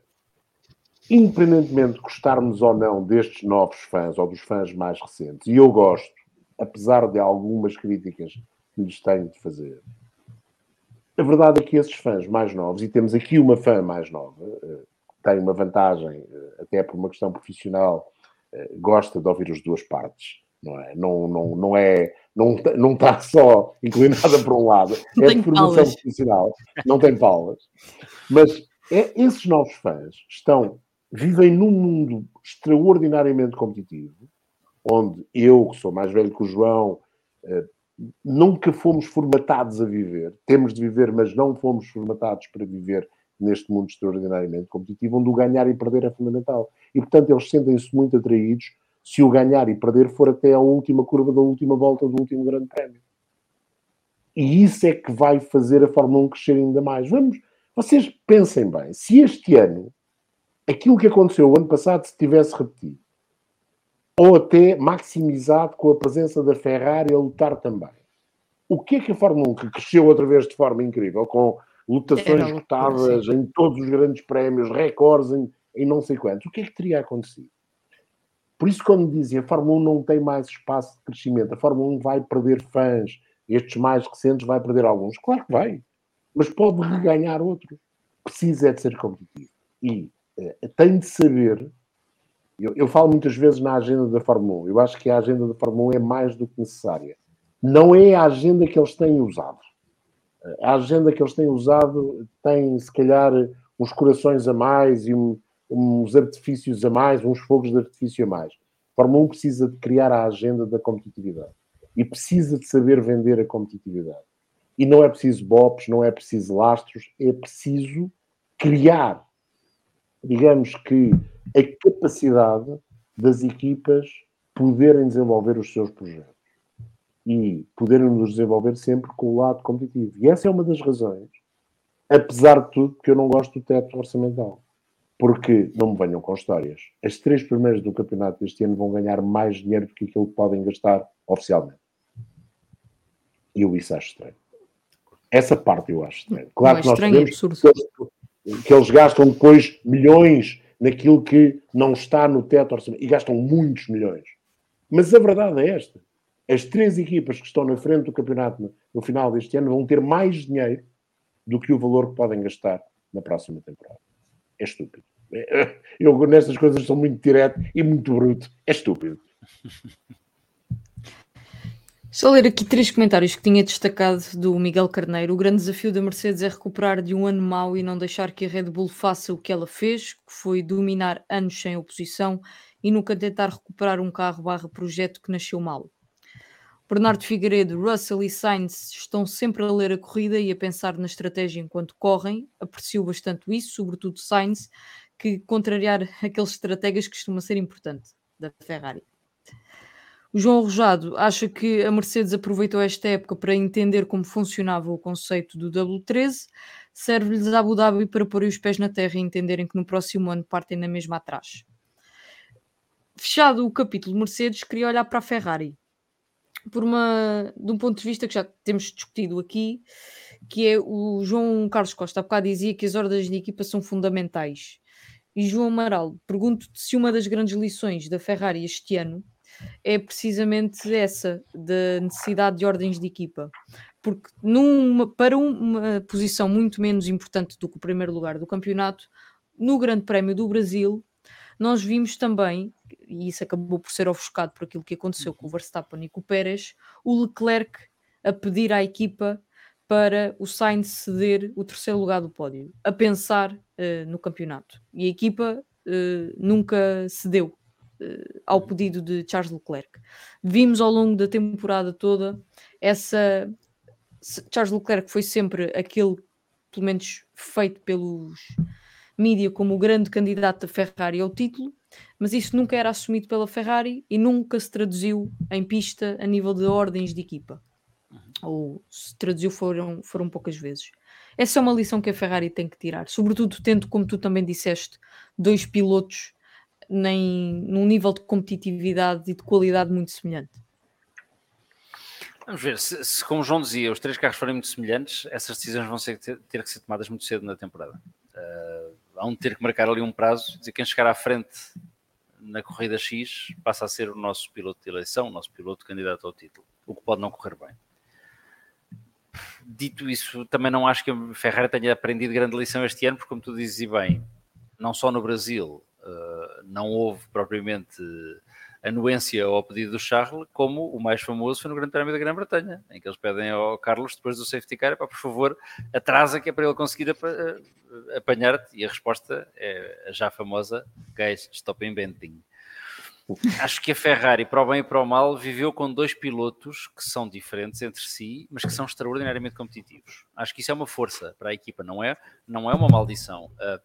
Não é só o fã que gosta de ter 2 pilotos vencedores, a própria equipa também se alimenta disso, porque tem 2 forças motrizes, já tem na parte de trás dos carros, mas tem ainda mais 2 forças motrizes a desenvolver o carro e a desenvolver e a cativar e a galvanizar a equipa. Não sei se aprendeu alguma coisa em termos de ordens de equipa, porque admito que o Charles se queixe de não ter sido nunca a primeira aposta, admito que o Charles, como qualquer piloto que quisesse ser essa primeira aposta, não tenho que admitir, reconheço que o Charles, disse isso já hoje aqui, retira mais em termos de performance pura do carro do que o Carlos Sainz. Não acho que o Carlos Sainz seja suficientemente longe dele, como está o Pérez do Max, para poder ser dito ao fim de 2 corridas, por favor, aguenta aí, deixa-o passar e deixa-o ganhar, porque ele é a nossa aposta. Ou seja, isso pode funcionar em 2023 como uma maldição, como pode funcionar como uma benção. Voltando ao que o João dizia há bocadinho, se o Ferrari F1 qualquer coisa que vão ter, ou F qualquer coisa que vão ter em 2023, for um carro muito superior aos demais, é deixá-los correr. E eu acho, sou eu que estou aqui a apostar. Acho que o Leclerc vai ter mais facilidade em tirar performance do carro logo desde o início. Acho que o Carlos Sainz já nos habituou a ser um piloto extraordinariamente regular e a fazer finais de campeonato muito fortes. Tem-no feito regularmente ao longo de anos. Não é só este ano, fez o ano passado, fez há 2 anos, fez há 3 anos. Mas se o carro for muito dominador, enfim, é deixá-los correr. Se estiverem a par A Ferrari vai ter que tomar decisões e não vai ser fácil. Pelo menos a julgar por aquilo que fizeram este ano. Porque, enfim, falando da Ferrari, como te digo, tudo isso estava só um podcast só para falar disso. A Ferrari este ano foi um espetáculo, para não dizer mais. Dentro do espetáculo. Isso. Olha, e sabes que pode parecer estranha esta minha opinião, mas acho que o abandono do Charles Leclerc no Grande Prémio de Barcelona foi decisivo para que a Ferrari não apresentasse ordens de equipa. Quando chegámos ao Grande Prémio de Espanha, em Barcelona, portanto, tínhamos tido Bahrein, tínhamos tido Jeddah, tínhamos tido Imola, tínhamos tido Austrália, antes de Imola, e Miami. O Charles Leclerc tinha 104 pontos. O Carlos Sainz tinha, basicamente, metade, tinha 53. E se o Charles tem ganho, como seria normal acreditarmos que pudesse acontecer o Grande Prémio em Barcelona, a diferença seria substancial e o Charles Leclerc seria lançado na hipótese de chegar ao título. Depois veio-se a confirmar que as coisas não eram tão lineares quanto isso. Já tinha havido aquele primeiro exemplo da muita competitividade do Red Bull, não só em Jeddah, como depois em Imola, e de uma menor competitividade do Ferrari, mas a Ferrari teve problemas em Imola, porque o Sainz bateu logo na fase inicial da corrida e depois o Charles Leclerc acabou por não ter ritmo para bater o Max Verstappen e acabou por se envolver num acidente na chicane, que o fez, ou no incidente da chicane que o fez perder ainda mais tempo. Mas havia a dúvida, e nós todos tínhamos a dúvida, se de facto o Ferrari e o Red Bull não estavam mesmo para lado a lado. E quando acontece Barcelona, apesar de Sainz não ter feito muitos pontos, fez, salvo erro, 4º lugar, mas digamos que no seguimento de Barcelona veio o Mónaco, e houve a confusão que houve, e se calhar em Maranhão começou a pensar-se que isto de lutar pelo título não ia ser fácil. E, portanto, vamos dar aos dois pilotos as mesmas armas, tentar que os dois pilotos, de alguma forma, galvanizem pontos para mostrarmos e para fazermos o desenvolvimento do carro com vista à próxima temporada. Se as coisas não tivessem sido em Barcelona como foram, se calhar a seguir a Barcelona e antes do Mónaco, e podíamos ter visto isso logo no Mónaco, com um a ser obrigado a dar lugar ao outro, se a corrida tivesse sido como se pensou que pudesse ser depois da qualificação favorável aos Ferrari, talvez isso tivesse acontecido. Mas estamos a especular completamente. A Ferrari fez demasiados erros ao longo do ano. Teve algumas situações demasiado caricatas para uma estrutura com a experiência da Ferrari. A Ferrari confunde-se com a Fórmula 1. Aliás, a Ferrari confunde-se com o desporto motorizado. Um carro de corrida é um Ferrari. É tão simples quanto isso. Portanto, uma estrutura com aquela dimensão não pode fazer erros tão dramáticos. Podemos dizer, mas agora a Red Bull também fez, e fez outros ao longo do ano, e a Mercedes também fez erros. Sim, mas nunca daquela forma tão exposta e tão dramática. São italianos, são latinos, até nisso são diferentes. Nem sempre o ser latino e ser italiano é mau, mas algumas vezes é, até na forma como se expõem a estas coisas. Mesmo assim, Charles Leclerc fez uma boa temporada, podia ter sido melhor, mas fez uma boa temporada, consegue um segundo lugar que nunca tinha conseguido no Mundial de Pilotos. O Carlos Sainz imita a classificação do ano anterior, pelo menos faz tão bem como o ano anterior. A Ferrari no seu todo marca quase o dobro dos pontos do ano passado. E isso é um progresso. Vamos substituir o Sr. Binotto? Não sei. Sinceramente, não sei. E a pergunta será isso que resolvi. Eu acho que substituir o Sr. Binotto não resolve. O Mattia é um técnico extraordinário. Eu faria uma gestão bicéfala na Ferrari. E não ia buscar fora. Ia buscar o Coletta para diretor desportivo e o Binotto para diretor técnico. Não sei se vocês repararam, o Binotto nunca se sente muito confortável nas corridas. Vocês já viram que ele nunca está com ar felicíssimo e com ar... Ou é dele ser assim, não é o seu uma timidez natural, parece-me. Também. Mas é um técnico, não é um político, sim. Tudo o que seja gestão de politiquices, ele não é brilhante. até na forma como fala. É demasiado franco-parleur, é demasiado técnico, é demasiado direto, é muito pouco, tem as arestas muito pouco limadas, não é de letras, é de números, não é? E, portanto, nesse aspecto, falta-lhe qualquer coisa. Eu faria uma gestão bicéfala. E acho que a Ferrari tem dentro da Ferrari, no Sr. Colheita, alguém que faz isso muito bem. Eu, na brincadeira, há uns tempos, escrevi que ele já tinha ganho 10 títulos mundiais e que o Binotto nunca tinha ganho título mundial nenhum. É só meio verdade, até porque o Binotto está na Ferrari há muito tempo e ganhou como engenheiro títulos mundiais. Mas eu não sei se não faria uma coisa assim. Acho que irem buscar o Sr. Vasseur, gosto muito do Sr. Vasseur, mas se nós pensarmos bem, o Sr. Vasseur deu-se mal da Renault, empurrado, não é? Estava farto de aturar o Sr. Abitbull, fez um trabalhinho limpinho na Sauber. Este 6º lugar da Sauber é discreto, mas é bom. Há uma evolução. Com um piloto que era estreante, verdade, com outro que era alguém que trazia muita experiência e que mostrou isso mesmo. Mas foi um bom trabalho de toda a equipa, mas não sei se é a solução para a Ferrari. Até para as ligações que tem, há algumas outras pessoas dentro da Fórmula 1 que se calhar não fazem bem à Ferrari. Pela primeira vez, se calhar eu vejo-me a desejar que seja do interior que venha a solução para a Ferrari. E não vejo qual seja o problema de ter essas duas cabeças pensantes, essa gestão bicéfala.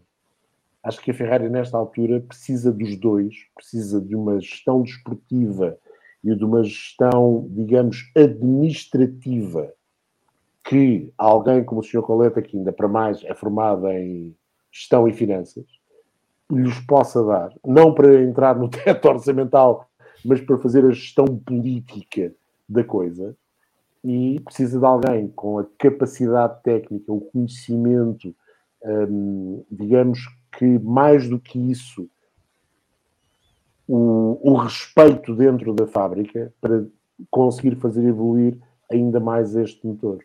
O senhor da AMG fez um motor incrível, com algumas ligeiras falhas, mas o salto qualitativo que houve no motor de 2020 para este ano nem é preciso dizer mais nada. E a Ferrari tem de continuar nesse caminho. E também tem de resolver alguns problemas que teve com o chassi.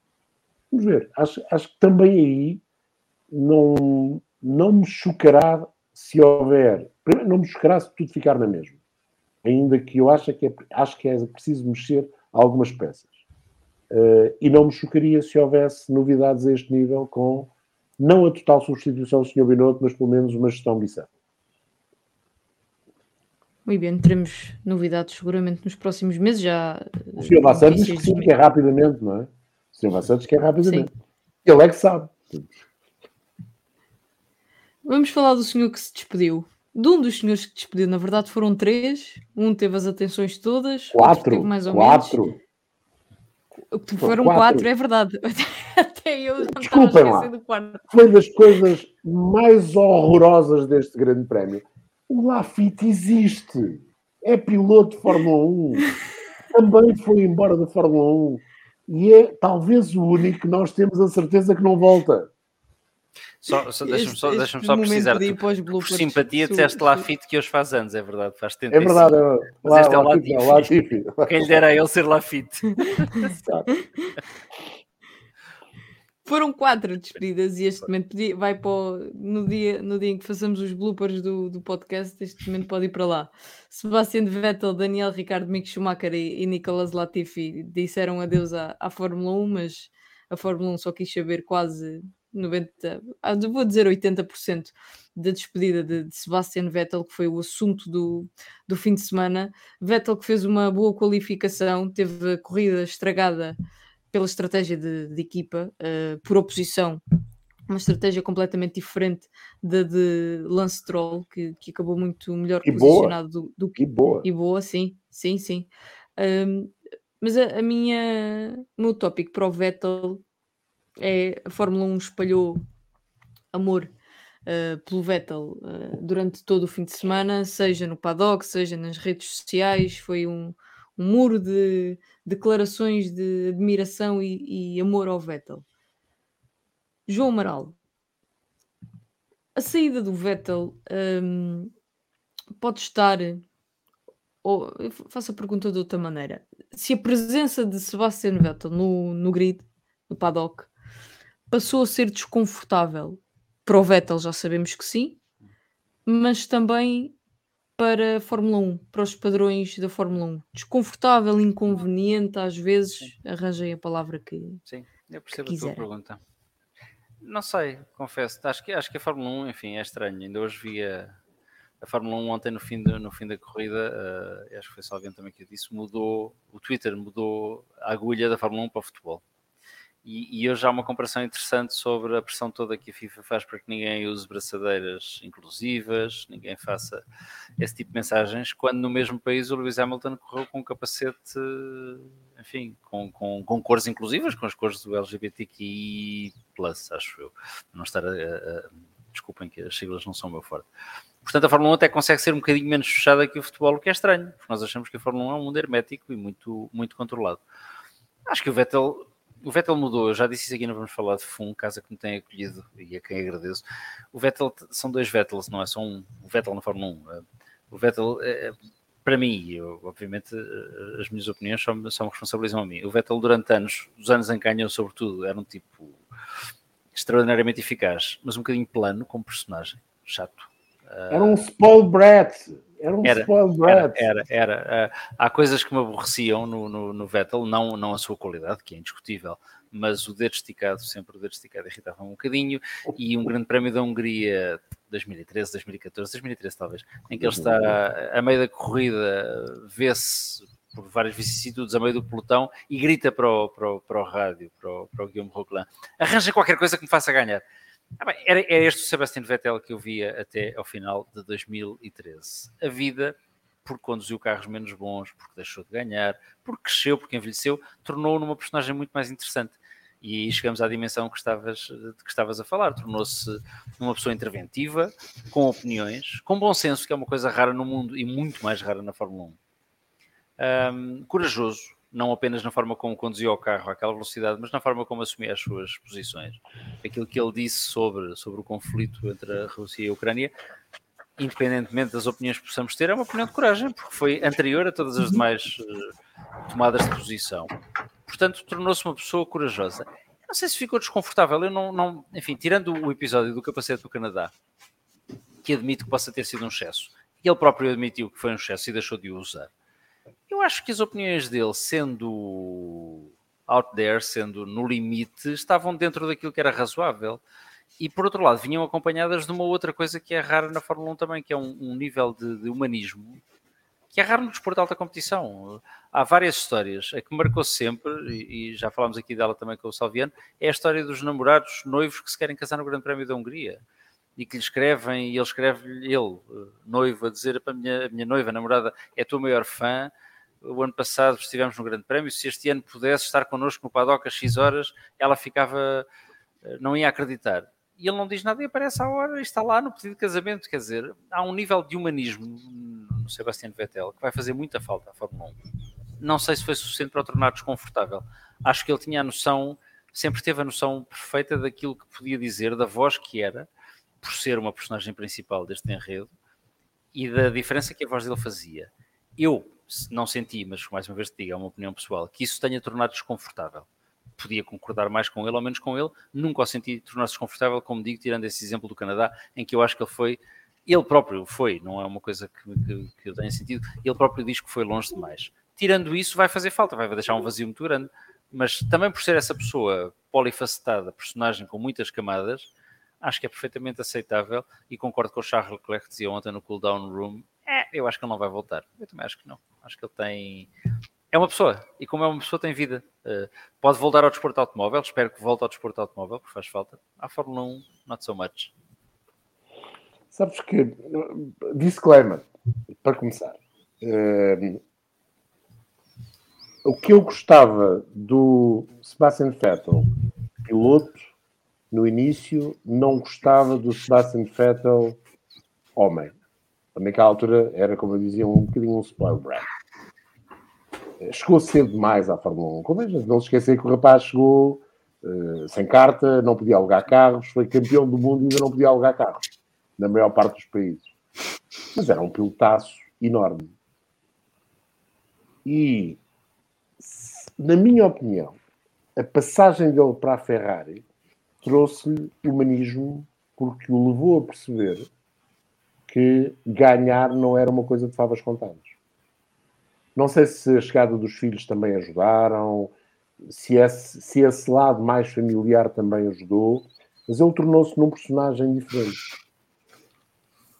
E mais diferente ainda se tornou quando perde o título de 2018, que podia ter ganho. Não podemos dizer preto no branco, não ganhava. O Hamilton, depois das férias de verão, veio com um nível fantástico, e veio de facto, e arrumou a concorrência. Mas acho que tudo isso ajudou a fazer esta personagem Sebastian Vettel, do qual eu agora gosto, e gosto menos do piloto, ainda que o piloto mantenha algumas características desses do passado. Concordo totalmente com o João relativamente àquilo que ele fez no Canadá. Aliás, 2 dos momentos menos bons do Sebastian Vettel para mim foram no Canadá. A história da troca das placas, tal como o Sérgio Veiga defendia, e bem, no domingo, é um erro de casting do Sebastian Vettel. Ele podia ter feito uma coisa muito melhor do que aquilo e ter marcado ainda mais a sua posição de ter sentido, digamos que, roubado por aquela decisão do colégio dos comissários, e preferiu fazer aquele número mais ou menos circo em que retira importância à vitória do Hamilton, como o Sérgio dizia e bem, não teve culpa nenhuma naquilo que aconteceu, e foi a história do capacete deste ano. Mas a história do capacete deste ano, para mim, tem um outro lado. E por isso é que eu digo que ele está preparado, se não regressar à Fórmula 1 ao desporto motorizado, para ser político. E o João conhece muito melhor, e tu também, Inês, os políticos do que eu. Eu já não faço política há 40 anos. Percebeu que tinha levado o esforço longe demais, voltou atrás, mas não teve a coragem de explicar porque é que voltou atrás. E esse foi o lado do episódio do Canadá que me ficou atravessado. Isso, quando nós defendemos causas sem outros interesses, vamos até ao limite das causas, e ele não foi. Foi, para mim, o momento menos bom deste novo Sebastian Vettel nos últimos anos, foi esse do Canadá. Mas não estamos aqui a falar de pessoas, estamos a falar de pilotos. A Fórmula 1 despediu-se condignamente do Sebastian Vettel. As redes sociais criaram uma nova viúva. Há uma quantidade de novas viúvas. Mais um piloto de Fórmula 1. Acho que também é desnecessário. Como eu já disse isso, e disse isso no domingo, a Fórmula 1 é feita desses ciclos, de grandes pilotos que chegam e de grandes pilotos que vão. Eu estou mais preocupado em saber se aqueles que estão a entrar vão ser grandes pilotos capazes de me dar as alegrias, os gozos de fim de semana que estes que vão partindo me deram, do que propriamente o que vai acontecer ou a saudade que eu vou sentir destes que vão partindo. Vou ter saudade do Vettel, claro, vou ter, como irei ter do Alonso quando ele for embora, como irei ter do Hamilton, como irei se calhar ter do Verstappen quando ele for embora. Mas para mim é muito mais importante que estes que estão a chegar, e o Piastri nesse aspecto representa algo de diferente, até por todo o filme, todo o cenário que foi montado à volta da chegada dele à Fórmula 1, e também por tudo aquilo que ele fez no passado ao volante. Eu quero é que o Piastri chegue e mostre que temos mais um Vettel, temos mais um Hamilton, temos mais um Senna, um Fangio, um Clark, o que quiserem, o personagem que vocês quiserem adotar. Por isto, estas despedidas demasiado sentidas, eu peço desculpa, mas não pactuo, não faz muito o meu género, não faz muito o meu género. E por isso, talvez por isso, tenha gostado da despedida do Nico Rosberg. Foi assim, tipo instantâneo, tipo pudim. Não deixou de ser saborosa. Porque há pudins instantâneos muito saborosos. E não cheguei a perceber, João, se achas que o Vettel, porque ele, apesar de tudo, e até mesmo por comparação ao Hamilton, que é outro dos pilotos que assume essa posição pública por uma série de causas que tem, o ano passado isso foi nos últimos 2 anos, aliás, isso foi muito visível com a luta contra o racismo, mas o Vettel conseguiu sempre, e este ano mostra disso, ser muito mais vocal, pelo menos por muito mais tempo, em determinados assuntos. Inês, eu aí acho que há uma nuance, que é o Hamilton tem mais exposição do que tem o Sebastian Vettel. Apesar dos 4 títulos, o Hamilton tem mais exposição. Se calhar porque nesse aspecto foi ele que começou o movimento. Verdade que o Sebastian Vettel desde sempre o apoiou, foi dos primeiros a ajoelhar, como eu costumo dizer, quando o Hamilton sugeriu que isso fizesse. Aquilo que eu disse relativamente ao incidente do Canadá, para mim só provou que ele está dedicado nas causas, mas que há um lado político no Sebastian Vettel. Não é a causa pela causa, é a causa como instrumento. Eu não tenho nada contra os políticos, antes pelo contrário, mas percebo que a determinada altura tu tens de ter esta dualidade de achares que não precisas de explicar porque é que tomaste uma posição que era um bocadinho extremada. Não é? E ele não explicou. Agora, a importância... Falas-me na importância enquanto mensageiro, dentro daquilo que são os 20 pilotos da Fórmula 1? Sim, sobretudo olhando para este ano, o Vettel manteve essa... Dos pilotos todos, incluindo o Hamilton, para mim foi o que manteve essa necessidade dele próprio chamar a atenção para determinadas causas. E daí a minha pergunta, se ele se tornou ou não inconveniente dentro da Fórmula 1, tendo em conta aquilo que é também a Fórmula 1. Que acaba por compactuar com uma série de... Eu percebo a tua pergunta. Eu tenho uma opinião relativamente à separação da política e do desporto, das causas e do desporto, se calhar não é idêntica à grande maioria das pessoas. Eu gosto muito dos campos separados. Não é que não entenda que um campeonato do mundo de Fórmula 1, um campeonato do mundo de futebol, não seja uma montra incrível para se falar das injustiças, das desigualdades, de tudo o que é menos bom ou mau no planeta onde vive. É uma montra fantástica, porque toca milhares de milhões de pessoas. Posto isto, acho que o Sebastian Vettel, e isso vamos ver agora, este palco que ele teve na Fórmula 1, tu não o vias ter muitas vezes fora da Fórmula 1. Ou pelo menos não era notícia fora da Fórmula 1. O Hamilton é notícia fora da Fórmula 1. Vem defendendo as suas causas, mesmo fora do ambiente fechado e extraordinariamente mediatizado da Fórmula 1. Essa, para mim, é a nuance do Vettel. Para além daquilo que eu referi relativamente ao famoso capacete do Grande Prémio do Canadá, que faltou a explicação porque é que ele não disse nada sobre o assunto, tem a ver um bocadinho com isso. E por isso eu já o disse. Eu vejo o futuro do Vettel de duas maneiras. Ou um regresso, como o Schumacher fez 4 anos depois com a Audi, não acredito assim a 100%, ou vejo um futuro na política, seja na política ambiental, seja na política pura e dura na Alemanha do Sebastian Vettel. Seja, inclusivamente, até num cargo de embaixador disto ou daquilo, numa grande estrutura internacional, uma ONU, uma coisa assim. Não vejo que seja impossível isso acontecer. Porque algumas das atitudes dele mostram essa capacidade. Ele sabe jogar. Eu não vejo tão ligado à política pura e dura, ou seja, política tradicional partidária, se quisermos pôr as coisas assim.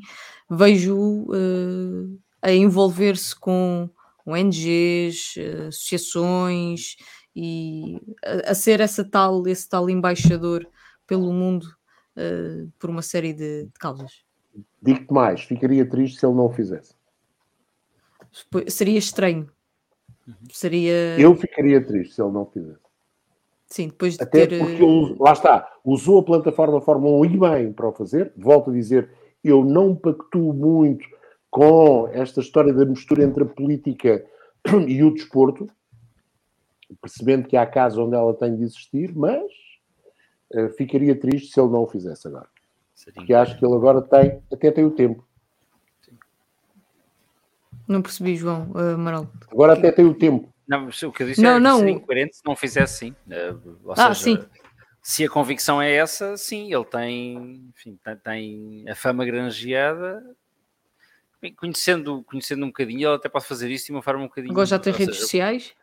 pode fazê-lo todos os dias sem dar muito nas vistas, mas tem que ter momentos de mediatização e de chamar a atenção para as causas. Sim, fará Alavancar, ele tem de sim, alavancar, sim, digamos, sim, fará a sua... sentido. O personagem Sebastian Vettel, que marcou estes últimos anos na Fórmula 1 mais do que qualquer outra coisa, desculpa, mais do que por resultados até, marcou por essa defesa. Pelo ativismo. Sim, sim. Mas eu tenho alguma curiosidade para ver o impacto do personagem Sebastian Vettel fora da Fórmula 1 nessas causas, porque como o João Carlos Costa estava a dizer, o Hamilton é notícia por aquilo que faz fora. Ou seja, o Hamilton é um produto mediático. Se quisermos, não precisa da Fórmula 1 neste momento para sobreviver mediaticamente. O Vettel não tem esse poder mediático. Verdade. Portanto, será curioso ver que impacto terá aquilo que o Vettel fizer agora que não, a partir de agora que deixa de ter a plataforma Fórmula 1. Sim. Mas é Como uma diz o João, das duas uma, ou abraça a mesma política. Eu por acaso apostaria nos primeiros tempos, os primeiros tempos são um ano para aí sem fazer grande coisa, a descansar verdadeiramente, porque aquilo deve ser uma vida extraordinariamente estressante. E depois ao retomar, até pode retomar desporto automóvel, ou seja, pode utilizar a plataforma, pode continuar a ser ativista noutra categoria do desporto automóvel, na resistência, pode fazer o que quiser, diria eu.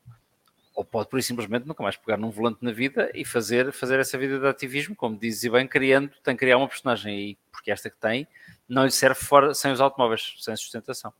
É curto. Essa personagem dele atual é curto. Não é o Hamilton. E isto vai muito mais além do que a cor da pele do Hamilton. Atenção. Não tem a ver, tem a ver também, um bocadinho, mas não é a razão máxima. O Vettel falta-lhe ali qualquer coisa a esse nível. Tem feito coisas incríveis. Mas falta-lhe alguma vontade também, ou seja, vamos lá reconhecer, o homem também nunca, por exemplo, tu falaste dos filhos, ele nunca expôs a família a qualquer tipo de... Nunca. O pleonasmo na exposição. Preservou a família. Aliás, proibiu as câmaras de filmarem os filhos. Sim. Portanto, o Vettel nunca cedeu. O Vettel nunca cedeu ao mediatismo. O Hamilton deu-se. A vida do Hamilton fora da Fórmula 1 é de uma pessoa que se dá ao mediatismo e que constrói a partir desse dar essa tal personagem mediática. E o Vettel nunca deu para isso. Respeito. Mas isso pode ajudar. Inês, basta pormos as coisas neste aspecto.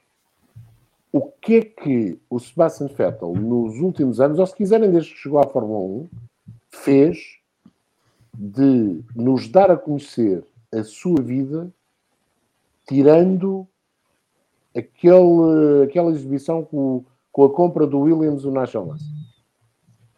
Muito pouco. Ou quase nada, para não dizer nada mesmo. Não é? Isso é demonstrativo de alguma coisa. É demonstrativo de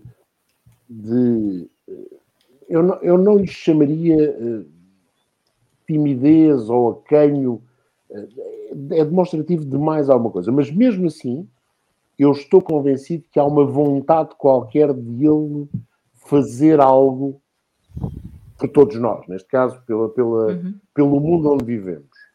Vamos ver se o faz. Eu não gostei daquela atitude do Canadá, como não tinha gostado da outra, mas essa tem a ver com corridas. Por isso é que eu digo sempre, um bocadinho na brincadeira, para mim o Sebastian Vettel será sempre recordado pelo I have a message to Charlie. Um grande bem-aja para ti. Claro que é recordado por muito mais do que... Deixa-me falar do senhor que o vai substituir, também tentando recentrar um bocadinho. Recentrar um bocadinho no Grande Prémio de Abu Dhabi, se as contas não me falham, foi o 6º abandono de Fernando Alonso, que termina em 9º lugar com 81 pontos, contra 2 abandonos de Esteban Ocon, que termina o campeonato em 8º lugar com 92 pontos. A corrida de Fernando Alonso traduz um bocadinho aquela que foi a temporada de Fernando Alonso. O L-plano que saiu furado, ou por um motor que rebenta, ou por uma fuga de água, ou por... Isto é pura teoria da especulação. mas sou a única pessoa que acha estranho a quantidade de vezes que Fernando Alonso foi obrigado a desistir por problemas de fiabilidade. Como é que queres abordar isso? Vamos abordar assim. Vou eu para o... Salviano, não estás a ouvir? Vamos lá ver. O meu top 5 do Campeonato do Mundo de Fórmula 1 2022 não tem o Fernando Alonso, mas está no top 6. Bom, deixa-me fazer-te uma pergunta então. O teu top 5 também não tem o Esteban Ocon, certo? Não tem. Ao contrário do ano passado. Portanto, também não está no top 6. Também não está no top 6. O que diz muito. O que diz muito. Salviano está a ouvir.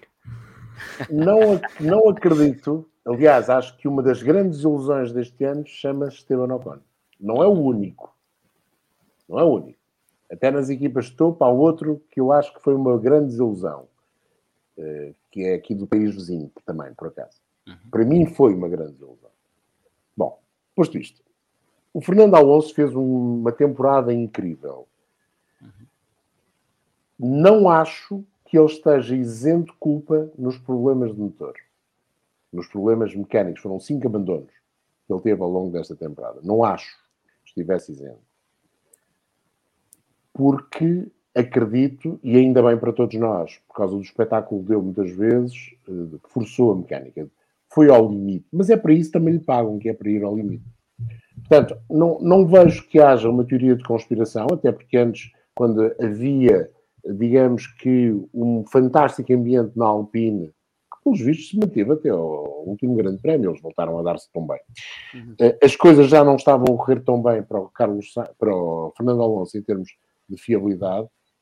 Acho que o Ocon, e isso é algo, lá está, gostava de saber e gostava de ter hipótese até de perguntar aos dois, se a determinada altura a temporada do Ocon não é uma temporada na defensiva, exatamente porque sabe que tem de poupar a mecânica do A522 e do motor Renault, porque as coisas foram, tal como aconteceu na Ferrari, levadas a um limite, porque era preciso dar um grande passo evolutivo. Tirando isso, eu acho que o problema da Alpine não se chamou Fernando Alonso, nem se chamou Esteban Ocon. O problema da Alpine chamou-se a grande e continuada dificuldade em haver um chefe, em haver um patrão, em permitir que coisas como o contrato do Fernando Alonso ou o contrato do Piastri aconteçam, em permitir que algumas pessoas dentro da equipa tenham declarações públicas que são desastrosas, em permitir que várias pessoas dentro da equipa falem sobre o mesmo assunto. É um problema de gestão. E mesmo assim ficaram em quarto do campeonato na frente da McLaren. Apesar desses problemas todos, apesar das falhas mecânicas, apesar da rivalidade do Fernando Alonso com o Ocon ou do Ocon com o Fernando Alonso, apesar disso tudo, a Alpine ficou em quarto. Muito por culpa do Fernando Alonso. Não me custa nada admitir. Ainda tenha ficado atrás do Ocon no Campeonato do Mundo. A Alpine 2022 é um case study. Essa parte foi dirigida ao Salviano. Exato. Ainda eu considero que, de facto, mais até do que o case study da W13, o case study deste campeonato chama-se Alpine.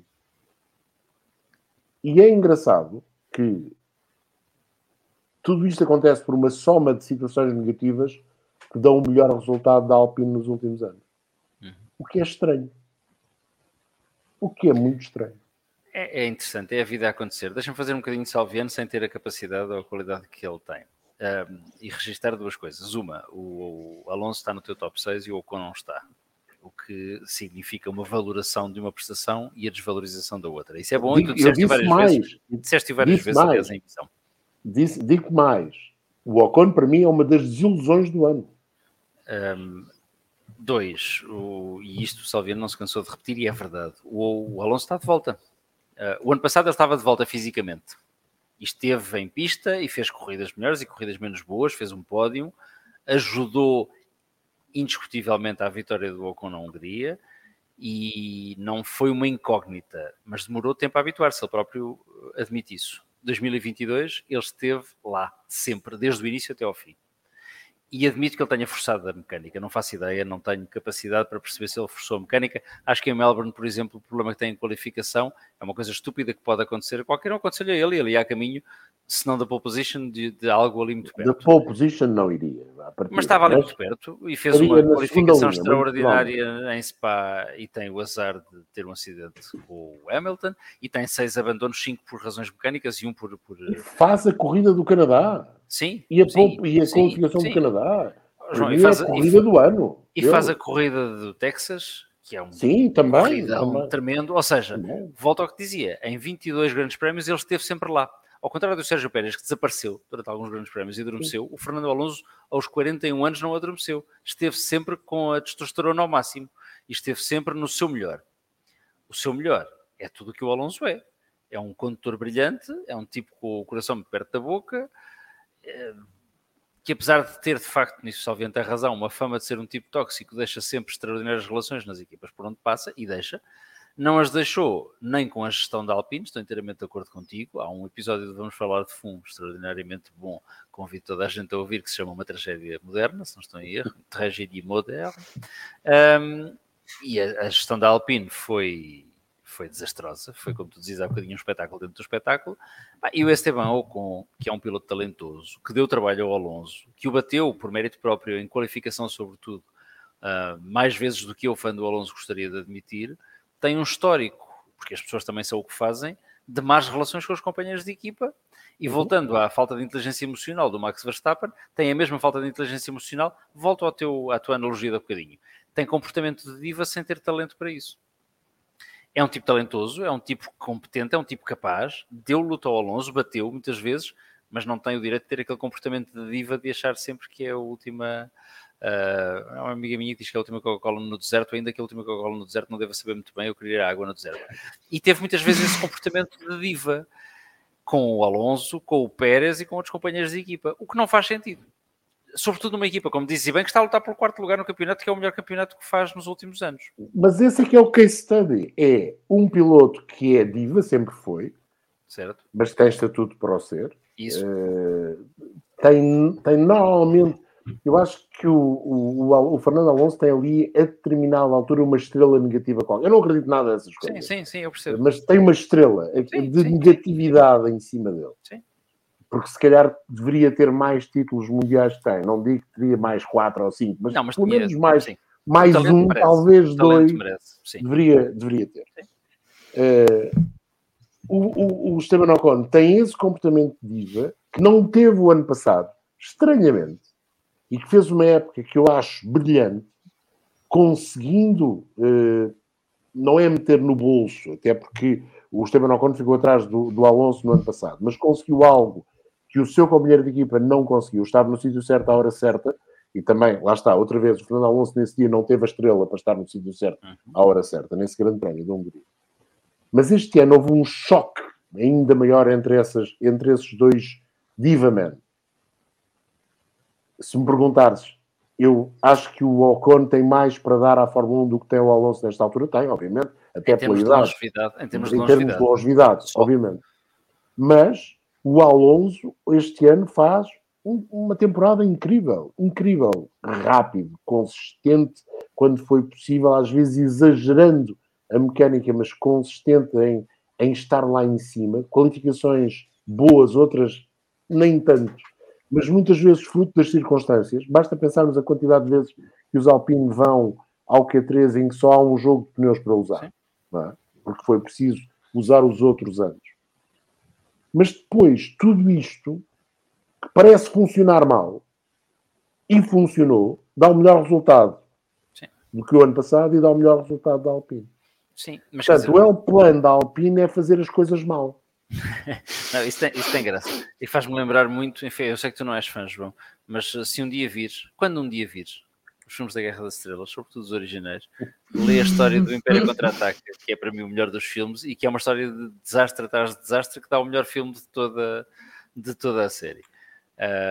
Desde a morte da argumentista que ele nunca conheceu, a ter que arranjar outros atores, a acabar por ele próprio a fazer muito do filme. E o filme é brilhante. E é um bocadinho a história da Alpine de 2022. E é interessante tudo isso, é interessante pensar que assim como o Alonso tem uma estrela negativa, eu concordo contigo, ele tem azar na vida, se é que há sorte ou azar, ele desse ponto de vista tem azar. Assim como há pilotos que acertam sempre na equipa que vão escolher, o Alonso tem um conjunto de azares na vida. Mas se o carro se desenvolve, se o carro é melhor e permite fazer tudo isso, se calhar é porque alguém o testou. É porque alguém fez esse trabalho. E o Ocon pode ser também esse piloto, mas se tiver que apostar na experiência de um e de outro, naquilo que já desenvolveram de carros de várias modalidades, e mesmo na Fórmula 1, aposto as fichas todas no Alonso. Acho que concordo contigo. O Ocon tem mais para dar à Fórmula 1 em termos de longevidade. É uma questão de idade só. Do ponto de vista da performance e do interesse mediático, e a Fórmula 1 vive dessas duas coisas, o Alonso todos os dias. E, portanto, isso ainda torna mais estranha a opção da Alpine em chegar a meio da temporada com promessas vãs ao piloto que lhe garante essas duas coisas, performance e interesse comercial, sabendo que não está a agradar, pondo os ovos todos no cesto do Ocon e ficando depois com uma mão cheia de nada. E passa por aquela figura ridícula de ter que ir buscar um piloto não sabe bem aonde. Esse é um episódio mal dirigido, o argumento é péssimo, Sim. A direção de atores é ainda pior, o cenário é escabroso e resulta num dos pontos mais negativos desta temporada.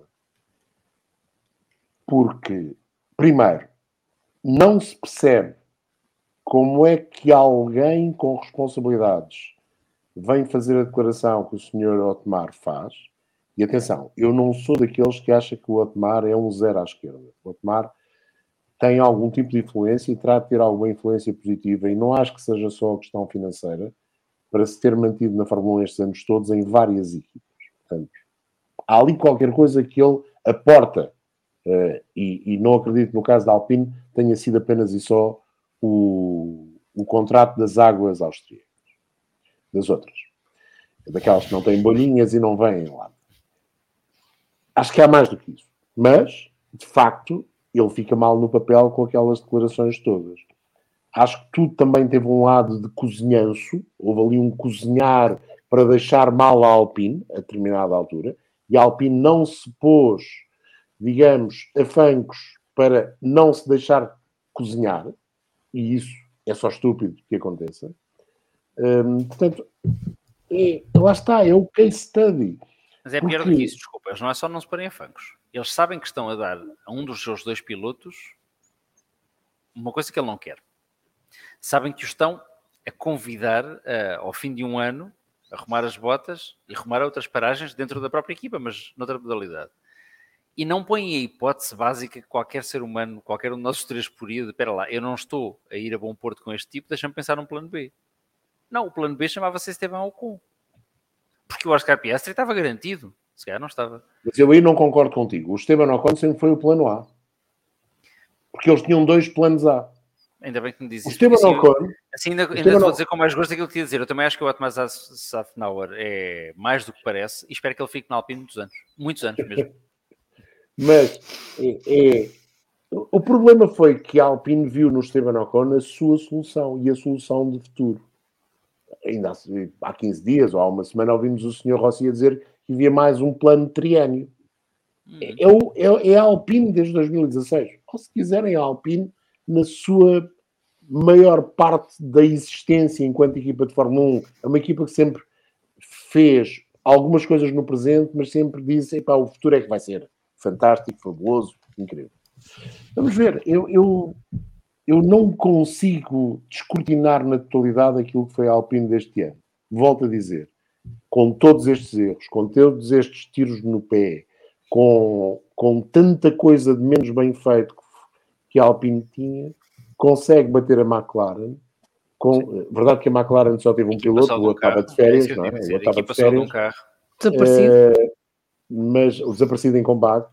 Mas conseguiram, e estão em quarto, e os dois pilotos fizeram melhor do que no ano passado.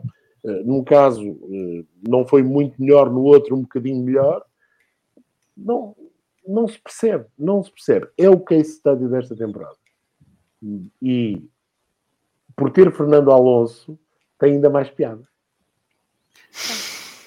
Eu imagino que sim. Eu, por acaso, não sei se o Salviano partilha a minha opinião. Eu fiquei muito contente com a temporada do Alonso, devo dizer. Preferi que ele tivesse feito melhores resultados. Acho que quando ele não fez bons resultados, a maior parte das vezes não lhe é sacável. O nível de performance é espetacular. Espetacular. E se ele continuar neste nível de performance... João, fez uma temporada melhor que o ano passado. Sim. Evoluiu de forma concreta. Esta temporada, apesar de ter ficado atrás do Ocon, para mim é melhor do que a temporada anterior. Sim. Também e para mim. Tu poderias pensar, mas ele ainda tem esta vontade, esta garra, este desejo de querer ser outra vez campeão do mundo. Porquê? Porque é assim. E para quem viu correr, como eu vi, de Fórmula Nissan ainda com o Manel Geão, e não, o Manel Geão não tem razão. O Fernando Alonso foi campeão com todo o mérito. Se calhar é fácil de entender isto que acontece. Podemos não gostar do personagem enquanto pessoa, podemos não gostar de algumas atitudes dele, podemos não gostar dele ter aquele senhor que tem como seu apoderado, podemos tudo isso. Mas não podemos deixar de não gostar dele enquanto piloto. Faz umas coisas incríveis. É isso.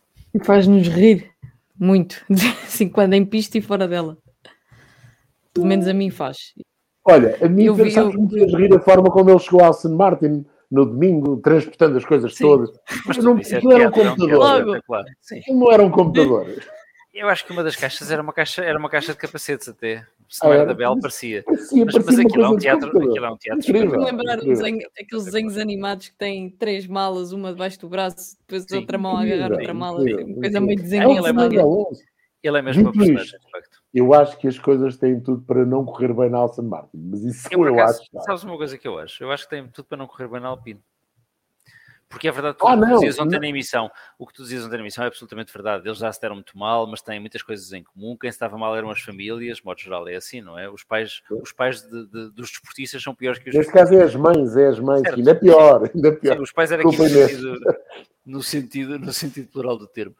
Eu acho que voltando a onde tu começaste, essa falta de direção da Alpine, que é óbvia, patente e notória, é um caldo muito mais explosivo para egos desmesurados do que a Aston, onde as coisas correm razoavelmente bem. Agora, é óbvio que eles podem pegar sem pista e, enfim, também não me parece que se o Alonso pegar muitas vezes em pista com o Lance Stroll, haja muito futuro para ele na Aston Martin. Eu acho que o problema do Alonso não é com o Stroll mais novo, é com o Stroll mais velho. Claro, com certeza, mas em pista só se pode pegar com o mais novo, não se pode pegar com o mais velho. O mais velho está a ver e está a dar ordens, e bem. Apesar de tudo, eles sabem exatamente o que é que contrataram. Ninguém pode invocar desconhecimento. Mas a Alpine também sabia. Eu na brincadeira quem contratou o Alonso não foi esta Alpine, foi outra. Pois não, verdade. Mas é assim, isto é um aviso. Não se casem 3 vezes com a mesma pessoa. Não é, se a primeira união não deu certo e a segunda, por acaso, também não. A terceira também tem tudo para não dar. Pronto, eu sei que são pessoas diferentes. Eu tenho uma outra teoria relativamente àquilo que a Alpine pode crescer com os 2 franceses. A Alpine com os 2 franceses pode arrumar a casa. Porque vai ser muito complicado. Nós sabemos que a imprensa francesa não tem nada a ver em termos de pressão com a imprensa italiana. Aquilo que a imprensa italiana faz, e a imprensa tem cada vez menos força. É verdade, Inês, não há nada a fazer, não é? É o que é. E sobretudo a imprensa escrita.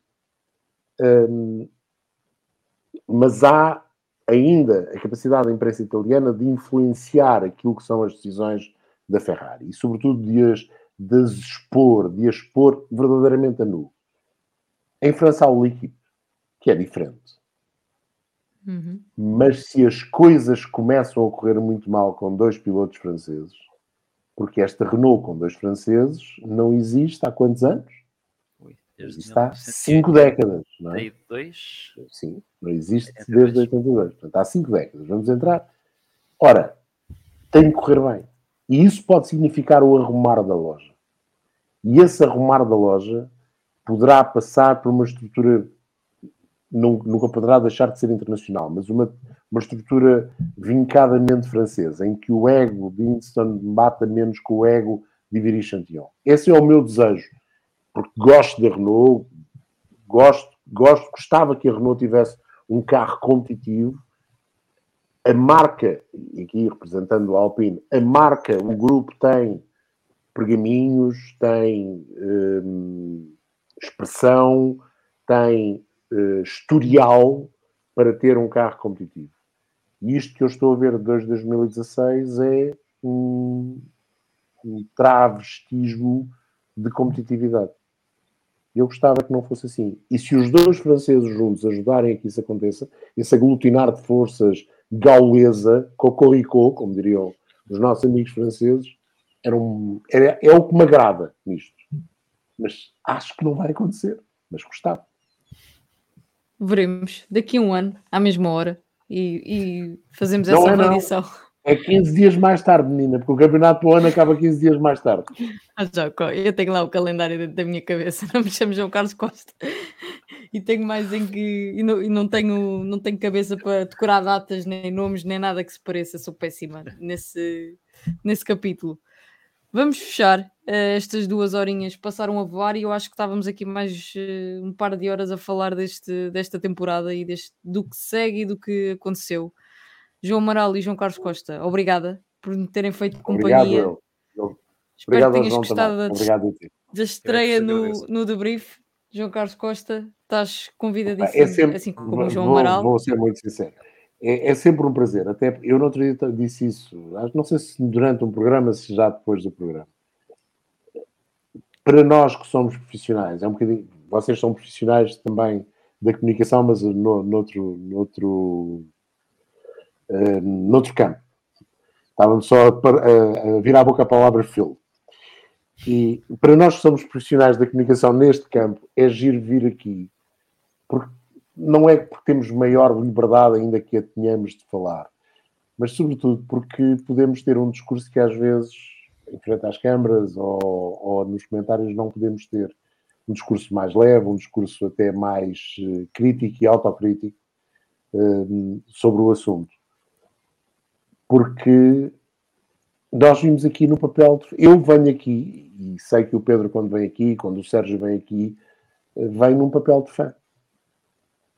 E venho com muito prazer nesse papel de fã. Que é... Porque eu não consigo acreditar que alguém faça profissão das corridas de automóveis sem gostar de corridas de automóveis. Sobretudo quando essa profissão é comunicar o gozo, o prazer das corridas de automóveis. Não consigo entender. Não consigo entender como é que será possível. Se eu não gostar... Eu que fiz no Eurosport alguns desportos que conhecia menos e fiz, digamos, porque era necessário fazer, mas ia à procura de saber mais, e 2 deles até me apaixonei fortemente por esses 2 desportos. Mas é este lado de fã que me agrada a vir aqui. E poder dizer umas coisas que, se calhar, como comentador, não ficariam tão bem como aquelas que acabei de dizer do Fernando Alonso, que a malta aqui não leva a mal. Dizes tu, porque o Salviano, entretanto, vai falar contigo. Mas, enfim. Sim, exato.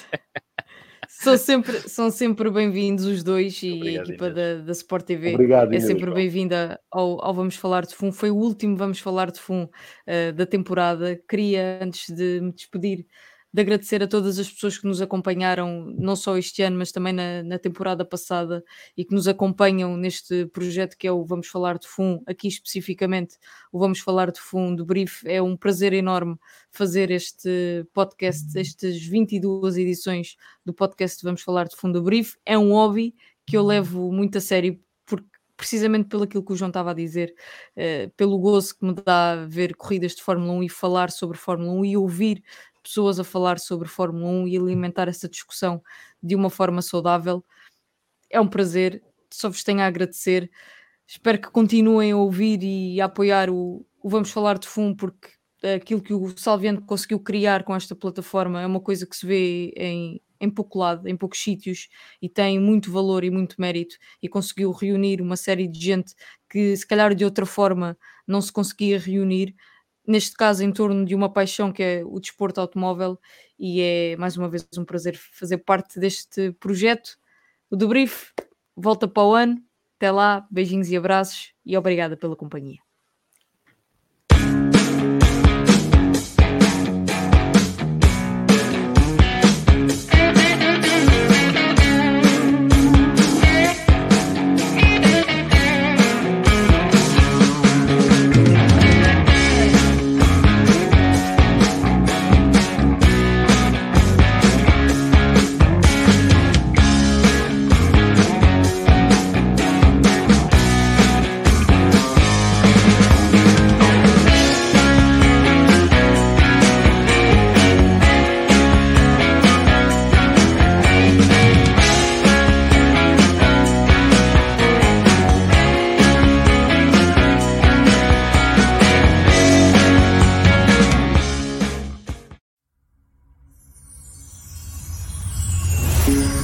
Tchau.